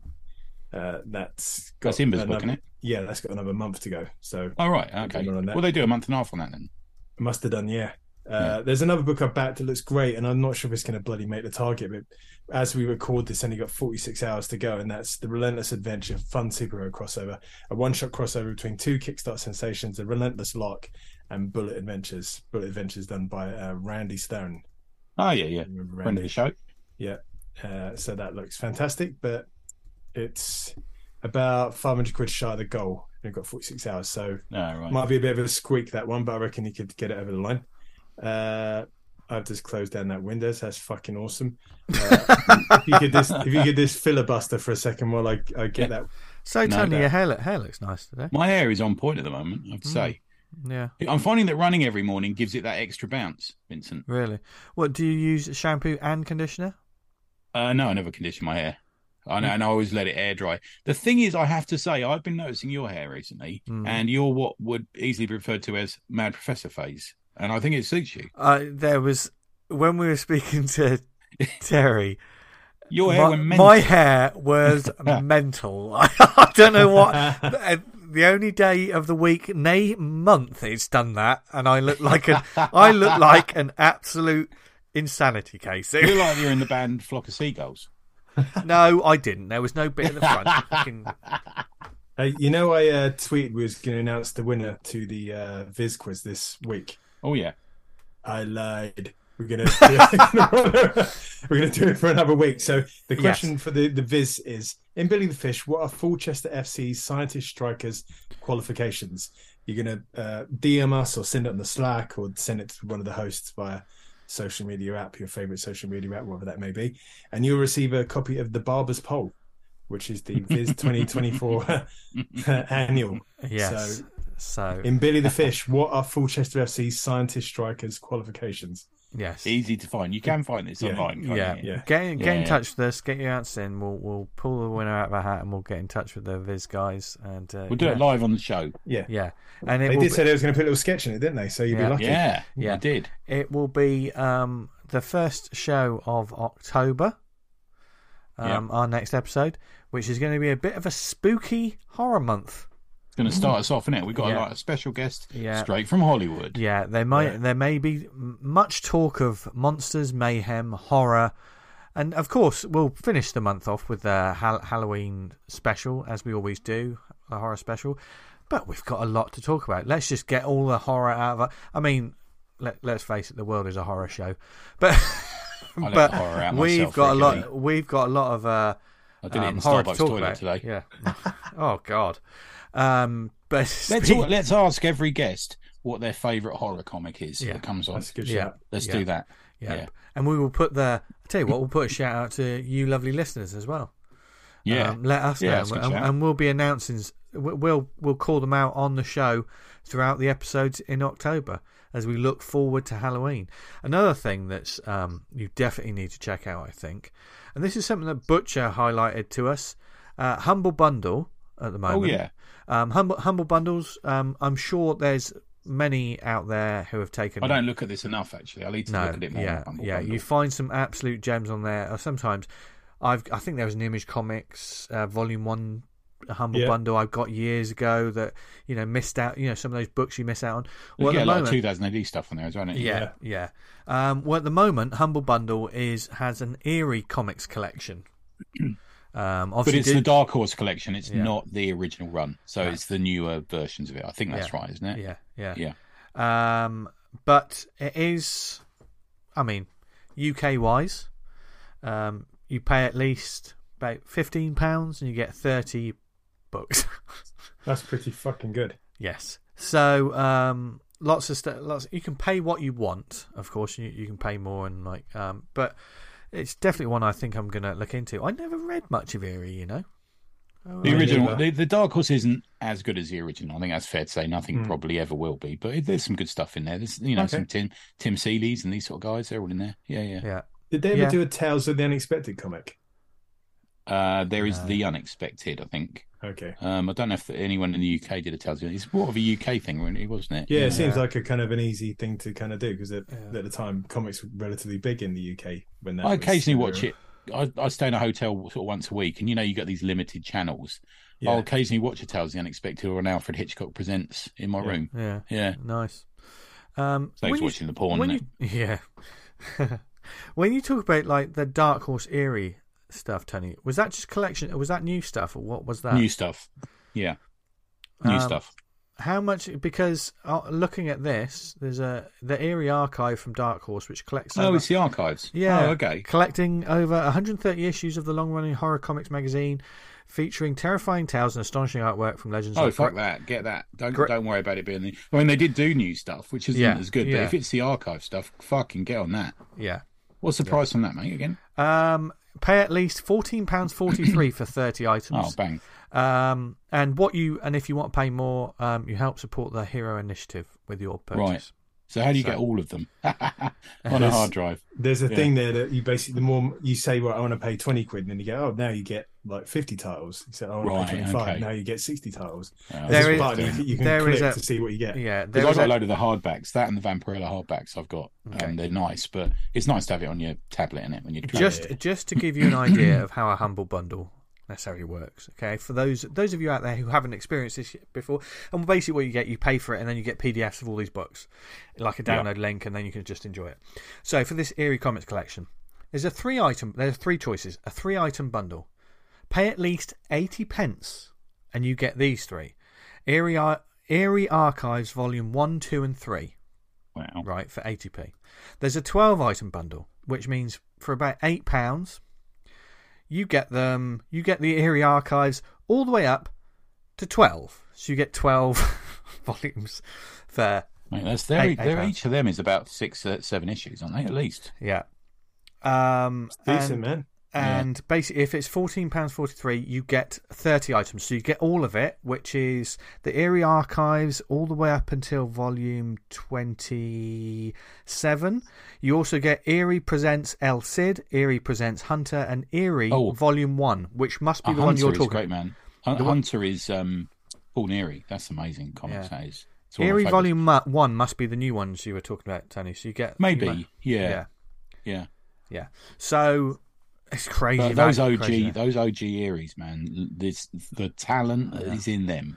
Yeah, you name it, they're in them. It's amazing. I mean, awesome. I'm going to be getting this bundle without a shadow of doubt, and it'll. Maybe we'll pick an Eerie story each. Because not a whole issue, just a single. Some of them are only sort of 6 pages. That's good. Just pick an Eerie story. Yeah. I think that's a great show. Okay, so without further ado, I think it's time to recommend some comics to you lovely people. Yeah. Tony, as always, do you want to go first? Yeah, so I've got 2. Mine are both monster books. Very different in tone, actually. But the first one is Monster Tag Team, Issue 1 by American Mythology Productions, which I got a Baltimore Comic-Con at their stand. It was a company I meant to look out. I wanted to find after reading The Beast of Bower Boulevard a few weeks ago. Do you remember that one? About the cyborg dinosaur thing, and liking it. No spoilers. Apologize, I didn't write the name of the dude on the stall, but I think he's one of the guys that runs the company, and he was super chatty, really good. So I did that whole, hi, I'm from the ACP. We reviewed this book, really enjoyed it. What can you recommend? And he just sort of handed me. He said, "These, you'll like these." And Monster Tag Team is the one that immediately jumped out to me. It's got an homage cover for the Bronze Age Marvel books. So it's basically an homage of a Werewolf by Night or Tomb of Dracula comic. And it's even got the little... For a period in the Bronze Age, they weren't corner boxes. They were little circles with people in. Yeah. And just for a small amount of time. And it's got those on the cover as well. So it's a proper homage of two books that I loved. Writer is Constantine Paradias. Artist is Gerardo Gamboni. Colorist Giovanni Caputo. Letterer Rob Jones. So much of that, the amazing international names there that I managed to just about get wrong in pronunciation. At the end, we got Rob Jones. Main cover is by Neil Vokes. The variant cover is by Mark Spiraccio, and the homage one, which is the one that I mentioned, the one that I picked up, is Buzz Hassan and Ken Hayser. It's he says it's an homage to the Marvel horror books and the team up comics of the 70s and 80s. So immediately on board that. Although seeing that the cover's cool, I really like the cover. The interiors are slightly different. They're more like the sensibilities maybe of a Dynamite Vampirella title. They've got that kind of art to them. The art has a manga influence, as a lot of comics do these days, but it lands them, it spaces them out more in a US comic style, multi-panel style, solid color work. Do you know how color is more of a, I don't know if this is true, but I'll see what you guys think, but I kind of feel like color is more of a collaboration with the art than it used to be. The art was colored in line work sometimes. But these days it seems to see that the art does a bit more of the lifting, more often in backgrounds and wind and effects and stuff like that. What do you think? Yeah, I mean, I've seen some tendency to kind of like, depending on the artist, colorist team, like the art will be quite minimalist and kind of clean, and then it's kind of thrown to the colorist to kind of add a lot of the detail and texturing and what have you. I think that's fair. Yeah, I mean, it's just because technology's moved on. It's not worse or better, you know. It's just different. The story happens in December 1972 and follows a female CIA agent called Jessie Walker, who may or may not be, no spoilers, be a werewolf. And this is such a cool scene and a cool idea. She's parachuting into the snowy wastes of Finland with a coffin strapped to her back. Now, while she's doing that, there's a cult organisation that are there who are trying to open... parachute in? She parachuted in with a coffin strapped to her back. Yeah. Where was the parachute? In the coffin, just hanging out the back of them. Yeah. Yeah. Right. Okay. Yeah. But there's more to it. Hang on, because there's more to it. I hate to be all right, Mr. Picky. Fuck you. And picky parachute. About a werewolf book. I just suddenly thought, how does that work? How does that work? All right, the Big Bang Theory. So anyway, so there's this organisation, this sort of mystical terrorist organisation, who's trying to open a portal to Jotunheim and allow the creatures from that other realm into ours. So they're there to stop it. And there's this dude who's on the ground. He's got this sort of owl mask on. He's kind of a magician, and he's fucking up the wind. So it's making them. It's going to crash them. You know, the parachute's going to fail. So another cool thing, the coffin sprouts wings. How does it sprout wings? No, it does. Sprouts wings. And they sort of land on these massive bat wings, and stepping out of the coffin is Dracula. That makes sense. Yeah. So they fight their way through these... Makes sense. What world do we live in where that makes sense? But yeah, I know what you mean. So they fight their way through all these sort of droney, you know, masked characters, and you find that the CIA are using Dracula, but they've collared him with a collar that injects holy water into his neck if he tries to escape, which is a bit weird because they make a point of him being a shapeshifter as well. There's a couple of nice touches around that, but I thought, well, does that work really? I don't know. But anyway, they do that because he can turn to mist, can't he? You know, quite quickly, as he does in this story. But they also are realistic. They'd be quite happy if he dies. They're not really fussed about him. So there's this big, massive fight. There's loads of action. There's loads of story in this. And it's good. And it's a one and done. So what you're getting is, I know recently you read Marvel Team Up Collection, didn't you, V? Yeah. This is what they're doing, is they're doing one and done stories. So the first story is that's good. Dracula and a werewolf. Cool, like that. You know, and the second issue from the advert in the back is the Boogeyman versus the Scarecrow. So they're moving on to that sort of thing. So I kind of like that idea. You know, I like that idea. That sounds really cool, yeah. Yeah, I like that idea. American Mythology, as I said before, have started doing some books that I'm really interested in. There's a Rawhead Rex book. There's, you know, all these sort of things coming out of them. If you go to AmericanMythology.net, you can look them up, look at their books. You can go to @AmericanMytho on Twitter and you find out more of them there. I suspect there is a reasonable chance we'll find out more about their books next week. No spoilers. But there you go. That's my first one. Dan, what's yours? Mine is a book we got sent in to check out. So this is more kind of like goes on the side of a review as opposed to a recommend. Yeah. And it's Hex Paw, Left Paw of the Devil, issue 1, and it's got the subtitle, "He's deadly when they arouse him." And on the front cover, it's got Hex Paw is and young ladies by the art's by Trevor Markwart, and he's also the writer artist. He does all the stuffs on it, all draws on it, and it's in shops November 22nd, 2023. So that's next month. Oh, we got that quite early. Yeah. And the story synopsis is this: Colt Brass is Hexpaw, master thief and Steve McQueen fanboy. When aroused, he transforms into a savage 6-foot Black Panther and robs from the rich and evil. Doing the arousing is his mastermind partner in crime, the witch Miss Blunderbuss. So, like, yeah, so man, what are you going to get on with this comic? When I started reading it, the thing that I could liken it to was like watching like a 1970s Italian film. You know, like you kind of like movie. Yeah, like you're watching something and you're like, oh, that's what that just happened, and then like the story isn't quite so linear. It's not like a beginning, middle, or end. It kind of like drifts all over the place, and suddenly you got like a new concept being added in, and it's like, well, this kind of alters everything about the story, and it's just kind of like, yeah, it's in there. It feels like one of those stories that's kind of it just flows and it just goes where it goes. I don't mind that, man. I kind of like the different approaches you can take in comics. Yeah. I'm a fan of Giallo and stuff like that. I'm a fan of that sort of. We use dreamlike too much on the show, don't we? But there's that quality of it, I think, sometimes, you know. Yeah, that's kind of very much the feeling of this book. Yeah. I wouldn't say it's the kind of story I'd really go for, but I did read it and thought this is nuts and quite enjoyed reading it.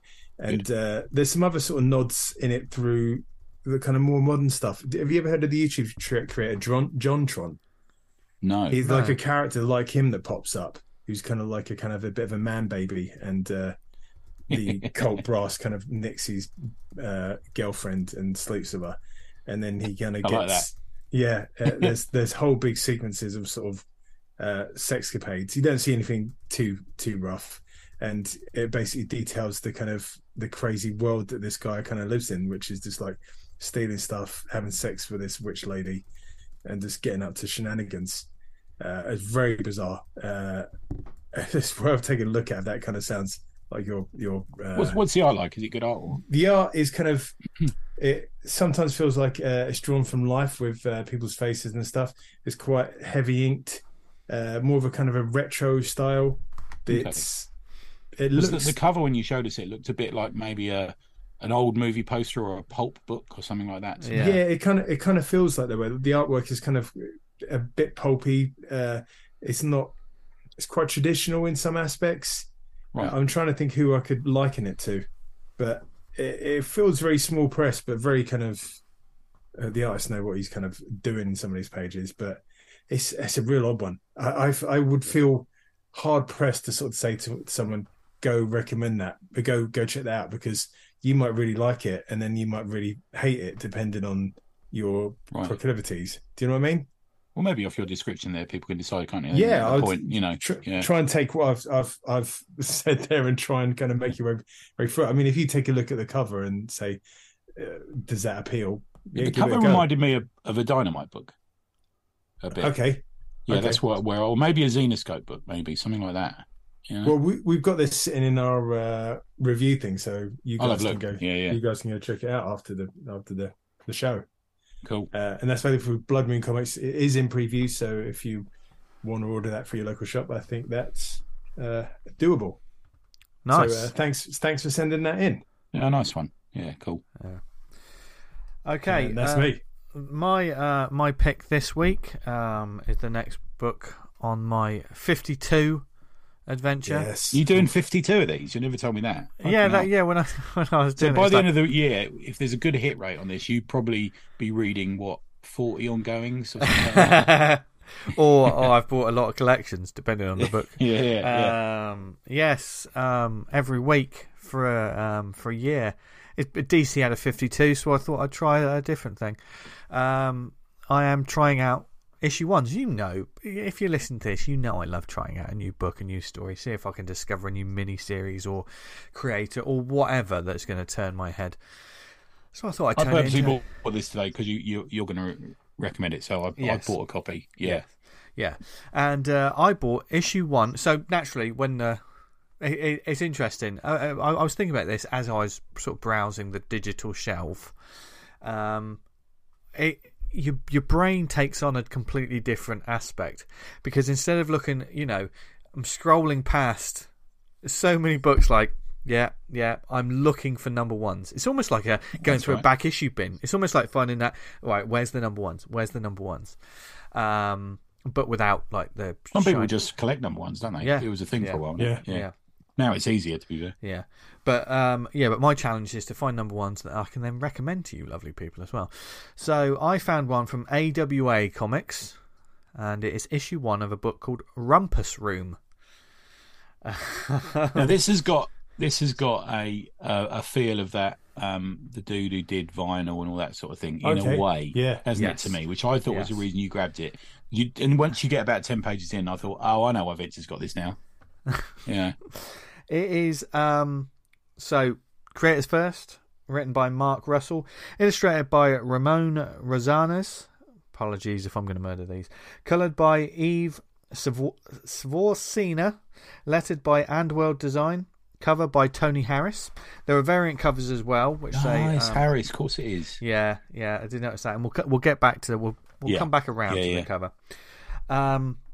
There were variant covers, one of which involved Michael and Laura Allred as well. Nice. And Carrie Andrews. And there's one by Mark Russell, and there's Tony Fleece and Winter Lewis did a retailer exclusive. The one that Tony who photobombed Tony recently. He photobombed me. Yeah. But what is Rumpus Room with a name like that? Well, it is a dark satire, which is the best way to put it. Meet Bob Shrunk, technocrat billionaire, collector of bad art, and victim of a hideous skin condition that can only be treated with a highly illicit and definitely not FDA approved face cream that must be harvested from human beings. Now, are they spoiling something there? Because is that implicitly said in this comic? Yes. It is. Did I miss that? I read it on the train. Towards the end. Right. Okay. Right. Bob isn't unfair, though. He's happy to let his guests select who will be next to be sent from the Rumpus Room to their doom. That's quite a sentence. There's just one thing Bob doesn't know. One of his current guests is an undercover cop, and she's carrying a concealed gun. Now, that was a slightly longer synopsis. I was thinking about this synopsis when obviously Dan was talking at the beginning. That was just about the right amount, though, and I think that because of the way that synopsis ended, that was a perfect sort of like, oh, that sounds quite interesting. Do you know what I mean? I've spotted you posted this on our WhatsApp, and I've just spotted the bit where it's revealed. Yeah, and it doesn't happen until quite late on in the book. Is it that? No. No. And what this book is, this I thoroughly enjoyed. This is one of 5 as well. Right.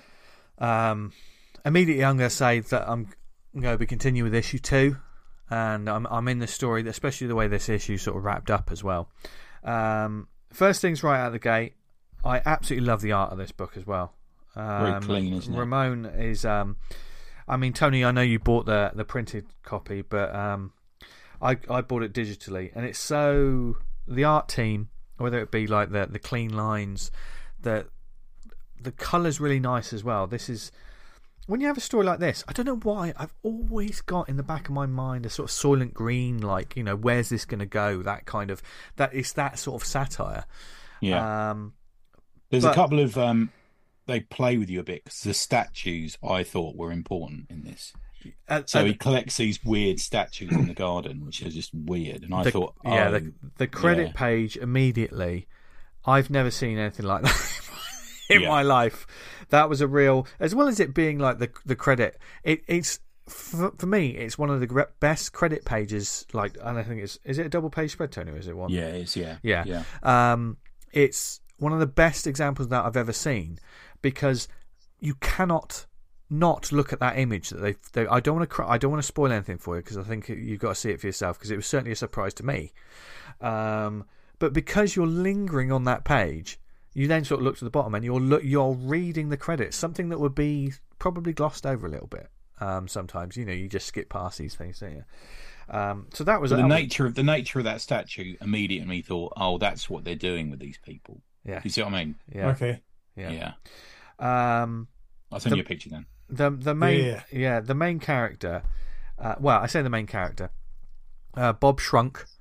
Immediately, it lays him out to be a piece of shit, but a believable piece of shit. It doesn't go too far into the realm of like absolutely, mwahaha, I'm going to chew all the scenery. But it's the things. It's all in the dialogue because the book starts and he's just talking on the phone. And he's got this mansion and the main character, the protagonist, is driving up to the house at that point.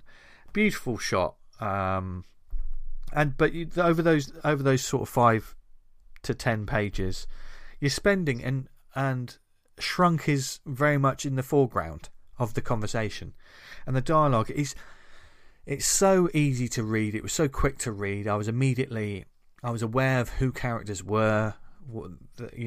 Even though from the synopsis we know who the protagonist is, which I read the synopsis first, so if I'd gone in completely blind, I probably still would have got a sense of it. But I didn't read it. I didn't read the synopsis and I'd forgotten what you said, and I just thought, because there's a nice little play between the two of them in the kitchen, isn't there? Have you poisoned this coffee and stuff, and it's a nice little to and fro. I like Mark Russell's writing. I think he's a good writer. Yeah. What has he written before? I haven't. He did that Snagglepuss book that I talked about. Do you remember? Of course, you said, which is and I think that's the best way to put it, Tony. He gets people. This is dialogue I can imagine people saying. With that's the right well written, then, but it's still got that sort of comic book element. It's still got like a flavour to it. It's not, this isn't just two people in a coffee shop. There's one particular moment, like he invites this woman in who's looking for her missing sister for a coffee, and they just sat down. And he says, "Do you remember seeing her at the office?" He's like, "No." Well, could you ask your accounting department when she last reported for work? I could, but that sounds tedious. And I have a lot to do today. Do you have any idea how much wealth I add to the global economy while I'm on the clock? 482 grand per minute. Your coffee has already cost the planet just north of $1 million. So congratulations. And it's that final shot is of the main character sort of looking at their coffee cup like, what the fuck? Yeah. But that immediately sort of builds in, and he layers it on afterwards in the writing. Just the absolute easily loathability of a billionaire who clearly thinks they're above everything. And how this is going to play out, the way it starts, immediately you want this. You've got your big bad, and you want them to get their comeuppance. But I think there's going to be some very interesting things done with the story going furries. on. Yeah. Oh, yeah. Because the guards that take people away to the Rumpus Room are dressed up. One of them was dressed up as a horse, and the other one's dressed up as a strange pink bear. Pig. Is it a pig? Oh no, it's a bear on the cover, isn't it? Yeah, I think it's a pig on this one. Yeah. So the security guards, or whoever's working for him, they're all dressed in these sort of like fucking costumes, which is like, this is random. Which added to the, like you said, he's a billionaire, can do what he likes. Yeah, but it's got that vinyl sort of plastic kind of vibe. Yeah, that's why I thought you liked it. Yeah. There's a twisted sex thing there somewhere. Yeah. But then the tail end of the issue drops you into, these are the people that are being kept prisoner. And immediately you can see that this is a book that's going into the sort of realms of, if I'm going to say, when you think of like great zombie fiction or like the George Romero films and stuff, it's not always about the zombies. It's about the choices that people make. Yeah, there's the motivations between these people who are locked up, and they're not always good. Yes. Yeah. So simply because someone's locked up with you doesn't mean they're going to help you. Yeah, exactly.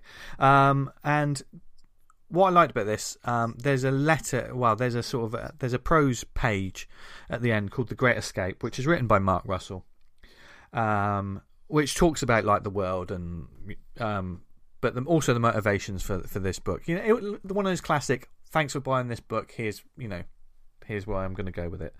Yeah. And, for instance, he says in this letter, somehow we've subliminated the idea that our proper role in life is to someday be crushed into a top-notch skin cream for some billionaire. That all the real decisions are probably made by people like Bob Shrunk, and our power is limited to deciding on the next person to be crushed for his benefit. But then he says, all of which is thoroughly depressing, I know, but that's not all Rumpus Room is about, and assuming I haven't scared you away already...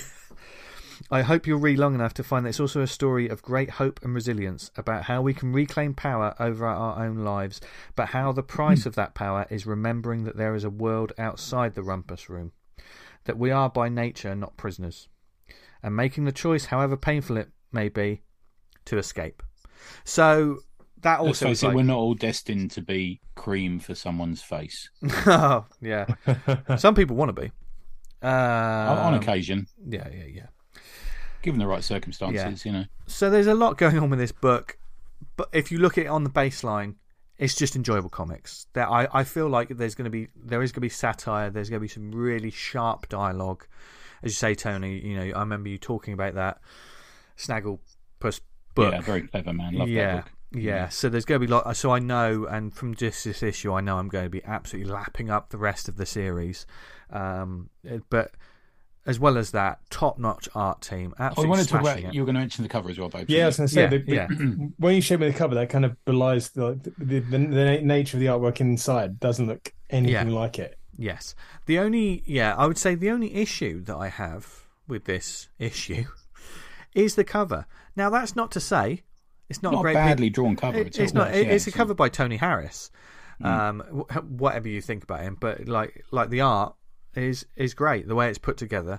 Yeah, you can see it's got that Ex Machina feel that the covers he was doing for Ex Machina. Yeah, very much. Yeah. You've got that sort of interesting collar. There's some retro sort of design elements in there. However, when you see it, and it probably looks better as a black and white piece of art as well. But there's almost too much going on. There's a couple of things I don't like about it. I think it doesn't work as a cover, which that sounds crazy. I know.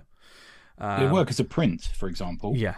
Like something you can look at for a long time. But I held it up to you two guys, didn't I? And Dan and Cindy, it doesn't work from a distance. No. It's one of the things. One of the reasons I found this is because I was looking for a number one. Yeah. And I clicked on the thumbnail and read more, and by reading more. Sold me on it.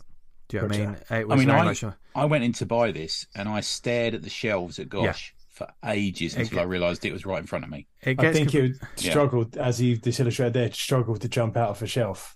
Now, and that doesn't make it a bad illustration. This may be not as good as a cover illustration. Exactly. Yeah. And I know there's a different cover. There's another cover for issue 2 that Tony showed me just beforehand, because all of this isn't in the digital stuff. The printed copy has the adverts aren't in the digital, are they? But for me, that second cover isn't very strong either, and because I look at it thinking, if it's on that shelf, if it's on that page being browsed through, sometimes deep reds and blacks and just you got to think about the colour and the way it pops. And the Rumpus Room sort of title, I love saying that word, that term. But the way the design is at the top, it's too much sort of going on, and I like the retro feel to the logo, because it feels like something out of a 40s 50s animated show, or like one of those I Love Lucy kind of shows. That's what that sort of font is. But it doesn't stand out. It almost like it's just there. It's got like that kids TV show horror kind of element it should have. If it was me, I was thinking about this, if it was me, I would have the main character, the millionaire, as he is now, in his pants holding that cream up, but I would have a single image of him and a single image of one of the furries. And Rumpus Room went over the top of it, because that's all you need in this. And because we see it on the cover there, this figure holding a jar that says Bob's Cream, which is enough. That's all just seeing that on a cover. I mean, something like that, I imagine.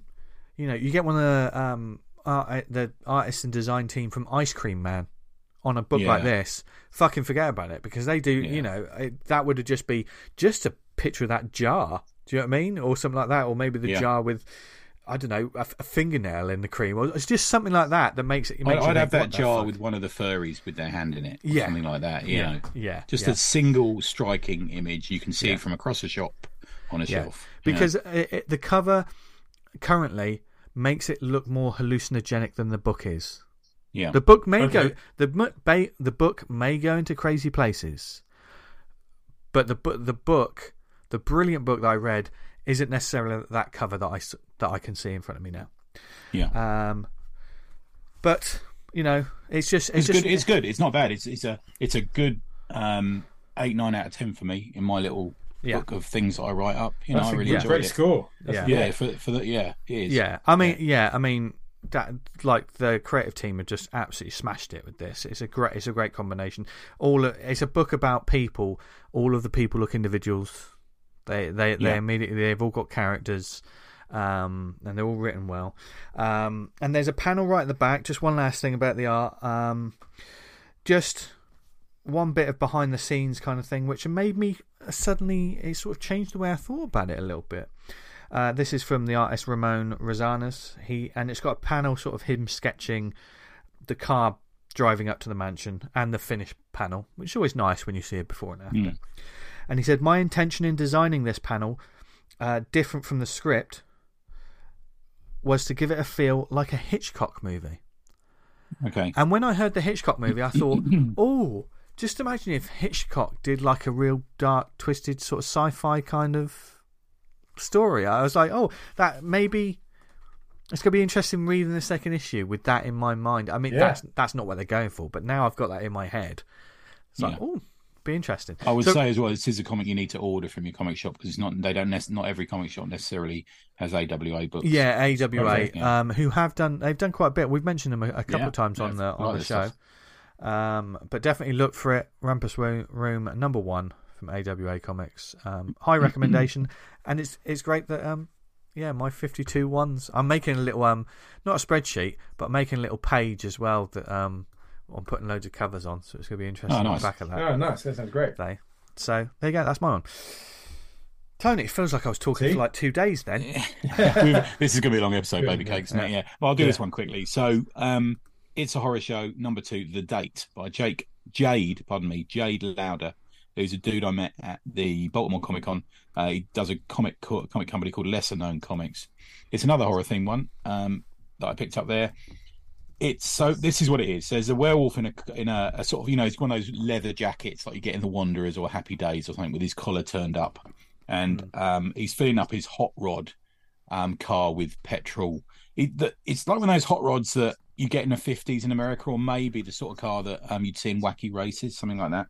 Right, it's all in black and white art. This and whilst at the pump, he's also chewing on a human forearm while he's sitting there. He becomes aware that there's 3 local dudes who are hassling a girl, and like all rebels who are strangers in a town, he intervenes, and like all good werewolves, he takes them into an alleyway and rips their legs off. Nice. And the girl is sort of standing there watching silently, mouth open, but she's kind of impressed with what's going on. She's sort of the victim, but we think at the time, but she's kind of impressed with him. And he says, well, do you want to go and see some rock and roll? So she goes, all right. And so they go to this club to see a rock and roll band. But what do you know? The werewolf is in fact the lead singer. So he gets up on the stage and is howling into the mic. And the drummers are Wendigo. And the werewolf is like cool as shit. And he walks off stage having finished, and the crowd are going nuts in one of those sort of typical American roadhouse type bars, Yeah. And he takes a go, says, well, let's go and see a movie. So he takes her to at the drive-in cinema. And while they're sitting there watching the film, there's some people talking, and the woman turns and screams at somebody out the window, and you realise that she might also be a demon, because her face goes all sort of demonic when she's telling these people to keep the noise down. And it goes on from there, really, and it's nice. It's just a fun, well-produced, little bit different, nice, scratchy black and white art, very readable, with a nice bit of energy to it. It's very different from the last werewolf book I mentioned. It's kind of like a werewolf book by way of something like Love and Rockets. It's got that sort of indie feel to it, but it obviously is about a werewolf. Adding to that some sort of paranormal horror, which we get with the girl. And there's a twist at the end, which I won't spoil, which is nice. works well. And there's also like an epilogue afterwards where something happens. You think, oh, this is going to continue. This character is going to continue. As I say, there's a touch of The Wanderers, which I rewatched the other day. Have you guys ever seen that movie? God, yeah, I saw that. Yeah, I've seen years it ago. Don't Fuck with the Baldies. Yeah. That's a weird, dark movie, that is. That's like the dark side of Saturday Night Fever for me. That's a strange one. I always saw that one like that and Warriors. They're not they've kind of takes on the similar kind of thing, but not very different.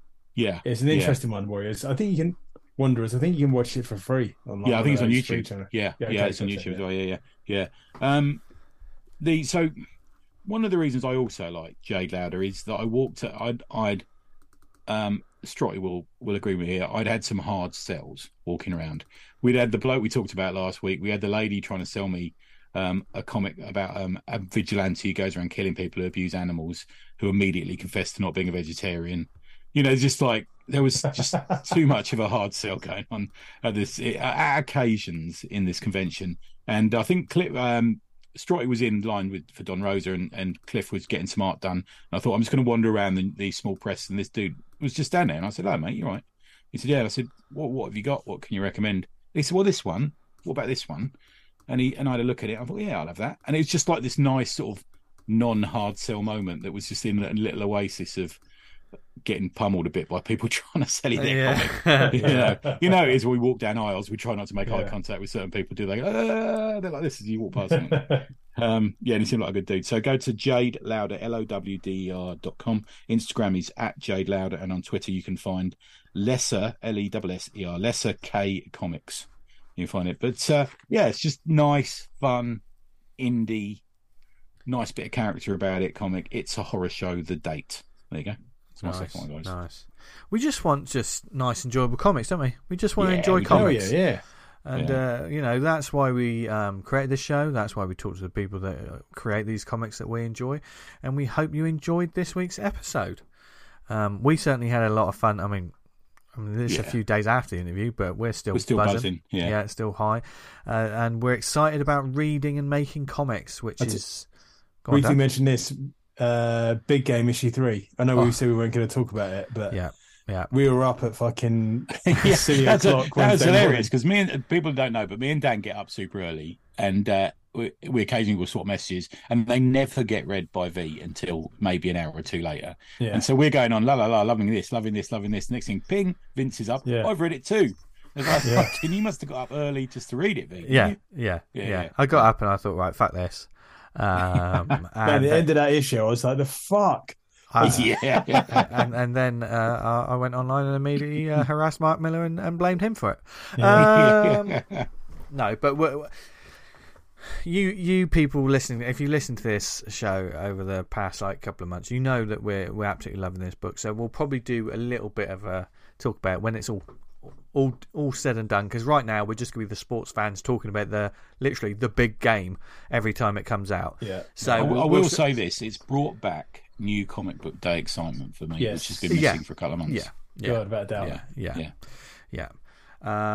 So which is great and enjoyable comics, and we hope you enjoy your comics, and we hope you enjoyed this week's episode. And if there's anything you want us to discuss, or maybe there's some more processes that, I mean, yes, we have talked about a lot about process over the years of making this show about making comics, but as we always say, the world of comics publishing is changing all the time, and maybe you want to hear us discuss about what making comics digitally is like now. If there's anything new you want us to talk about, or anything at all you want us to discuss, there's several different ways you can get in touch with us. You can email us awesomecomicspod@gmail.com. Please, if you want to send us comics for a review and a look at, you can get in touch with us as well about that. I think it's the pinned tweet on our Twitter account. Or if you've got a crowdfunding up, you want to shout out on it, give us a shout as well. We'll do that. We'll always throw them in the shout outs. And whether you wherever you are on social media, follow us at the Awesome Pod. You can join the Slack channel that we've got, the group that we've got. It's a wonderful community of people on there. We just set it up, and then all the brilliant people joined and made it an amazing place to be. If you're on it, don't forget to get on the memes channel. It's gold. Yeah. But for those who don't know, I mean, Slack is just one of those sort of messaging apps, those kind of things. But there's different groups, there's different sort of channels there. You join the group, you get in touch with us, we'll add you to the community, and then it's genuine, nice, and positive comics discussion. We don't put up with any nonsense or bullshit, and we don't have to worry about it because the community there is just great and supportive. It really isn't. There's no you don't need to personal fucking do attacks or anything like that in there. No, there's been virtually no moderation because you don't need to. Yeah. And you can, if you want to talk about making your comic, jump on there. If you want to just talk about art, jump on there. If you want to, if you're looking to sell some of your old books, jump on there. There's so much on there you need to check out, as well as you can keep the discussion of this particular episode going on there as well. So join the group and find out more there. And thank you very much for listening to this week's episode, whether it was on the website awesomecomics.podbean.com or on the Podbean app, or perhaps you listen on Apple Podcasts. If you did, leave a nice review, subscribe, all that good stuff. Algorithms, and I don't know how it all works, but but we're also on the other networks like Spotify, Amazon, Stitcher, Podnose, Podknife. What other networks are we on, Tony? We're on the Pod Network. It's called Nobody Ever Lay in Their Deathbed Wishing They Tweeted More. Not wrong. I just left a pause there so that we could all think about that. Yeah. And then we're going to tweet about it. Speak for yourself. Tony said something very profound tonight. # profound. When did I say that? Earlier. Profound. Oh dear. Where can people find us online, etc.? Tony? Neveronanything.com. I read quite an interesting one about squinkies this week. A much underused phrase that for about an hour I thought was a wind-up. We think may have been some kind of slang for comics in the 40s and 50s. So go look at that. Otherwise, you can find me at neveronanything.com. Nice. Dan? You can find me on, I was going to say Twitter there, but no one's ever fucking using Twitter. Vanguard issue 21 completed this week. Well, I know nice I've work. upset some people that lots of characters have died, and you're like, where the fuck's this going? Trust me. Great last page, mate. That last page I know I'm doing. is fucking brilliant. Cheers, dudes. But I've said something nice about him, Tony. How do I counter this? Pull back. Yeah. I hate your face. Trust me, it's all going to work out. I've got another 2 issues planned, and that's going to be Vanguard over. Done. Wow. But look, don't worry about it, folks. He's still going to be here for 5 years. The amount of work that bloke puts into the fucking comic. That one's fucking 40-something odd pages long. 44 pages. They're supposed to be done by Christmas, yeah? Yeah. Christmas, it's comics only speak 21 pages or so. Yeah. Anyway. Yeah. Thanks for all you guys reading it, retweeting it, and whatever. I'm glad you're enjoying it. Yeah. Good stuff, man. Brilliant stuff. You can find me on social media at Jester Diablo. Thank you all very much for checking out this week's episode. Be you regular listeners, old listeners, new listeners, all are welcome. And for the next few weeks, we've got even more great comics to talk about and some interesting and exciting stuff to talk about. We're about to start. We're going to jump on the ghost train and get into Spooky Town. No, that was a bit cheesy, wasn't it? No, that's fine. No. It's all right. We're dedicating next month to horror. Yeah, and I've already got a jumper that I bought that's got... Oh, no. Yeah. I've seen that. That's nice. Yeah, thank you. I only went in for laundry detergent. Anyway... only went in for lube. I went through Sainsbury's. I've said this to everyone, but like they got like the selection boxes and all the fucking tubs of sweets for Christmas. So that, mate, get fucking Christmas, September, you get cunts. Christmas in the bin. Let's talk about... Let's talk about horror first. Never mind that fat bastard coming down a chimney. We want monsters, and we want pumpkins. And sorry, I got a bit lightheaded. We want earrings. Yeah, I'm going to purchase that right after this show. We're going to we're going to do that, and then we're going to sit round and read them all. No, we're not going to. We won't be able to do that by next week. But while we're doing that, you out there should have a brilliant week. If you're making comics, we hope you really enjoy it. If you're reading comics, we hope you're enjoying that as well and telling other people about the comics that you enjoy. That's kind of why we're here as well. And while you're doing all that, I've forgotten what else they're supposed to do, guys. Stay awesome. Couldn't say it fairer myself. See ya. Bye. See you later. Why did I say that? See you later.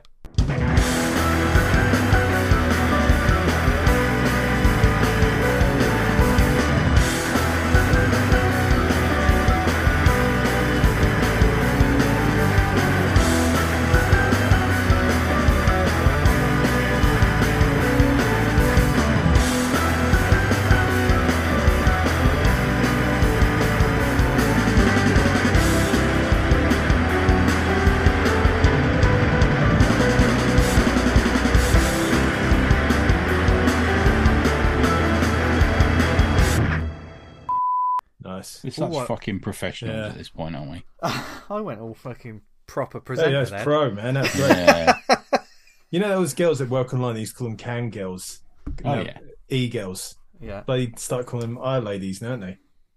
Why? Oh, no. Really? Eye ladies nuts in your face.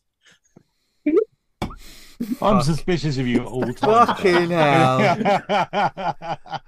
Fucking.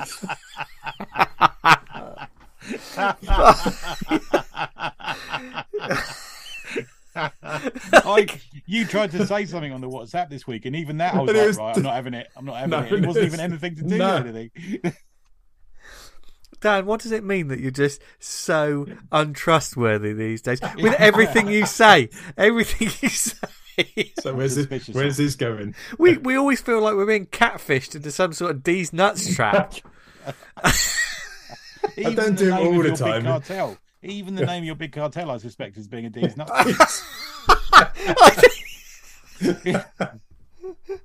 Jeez.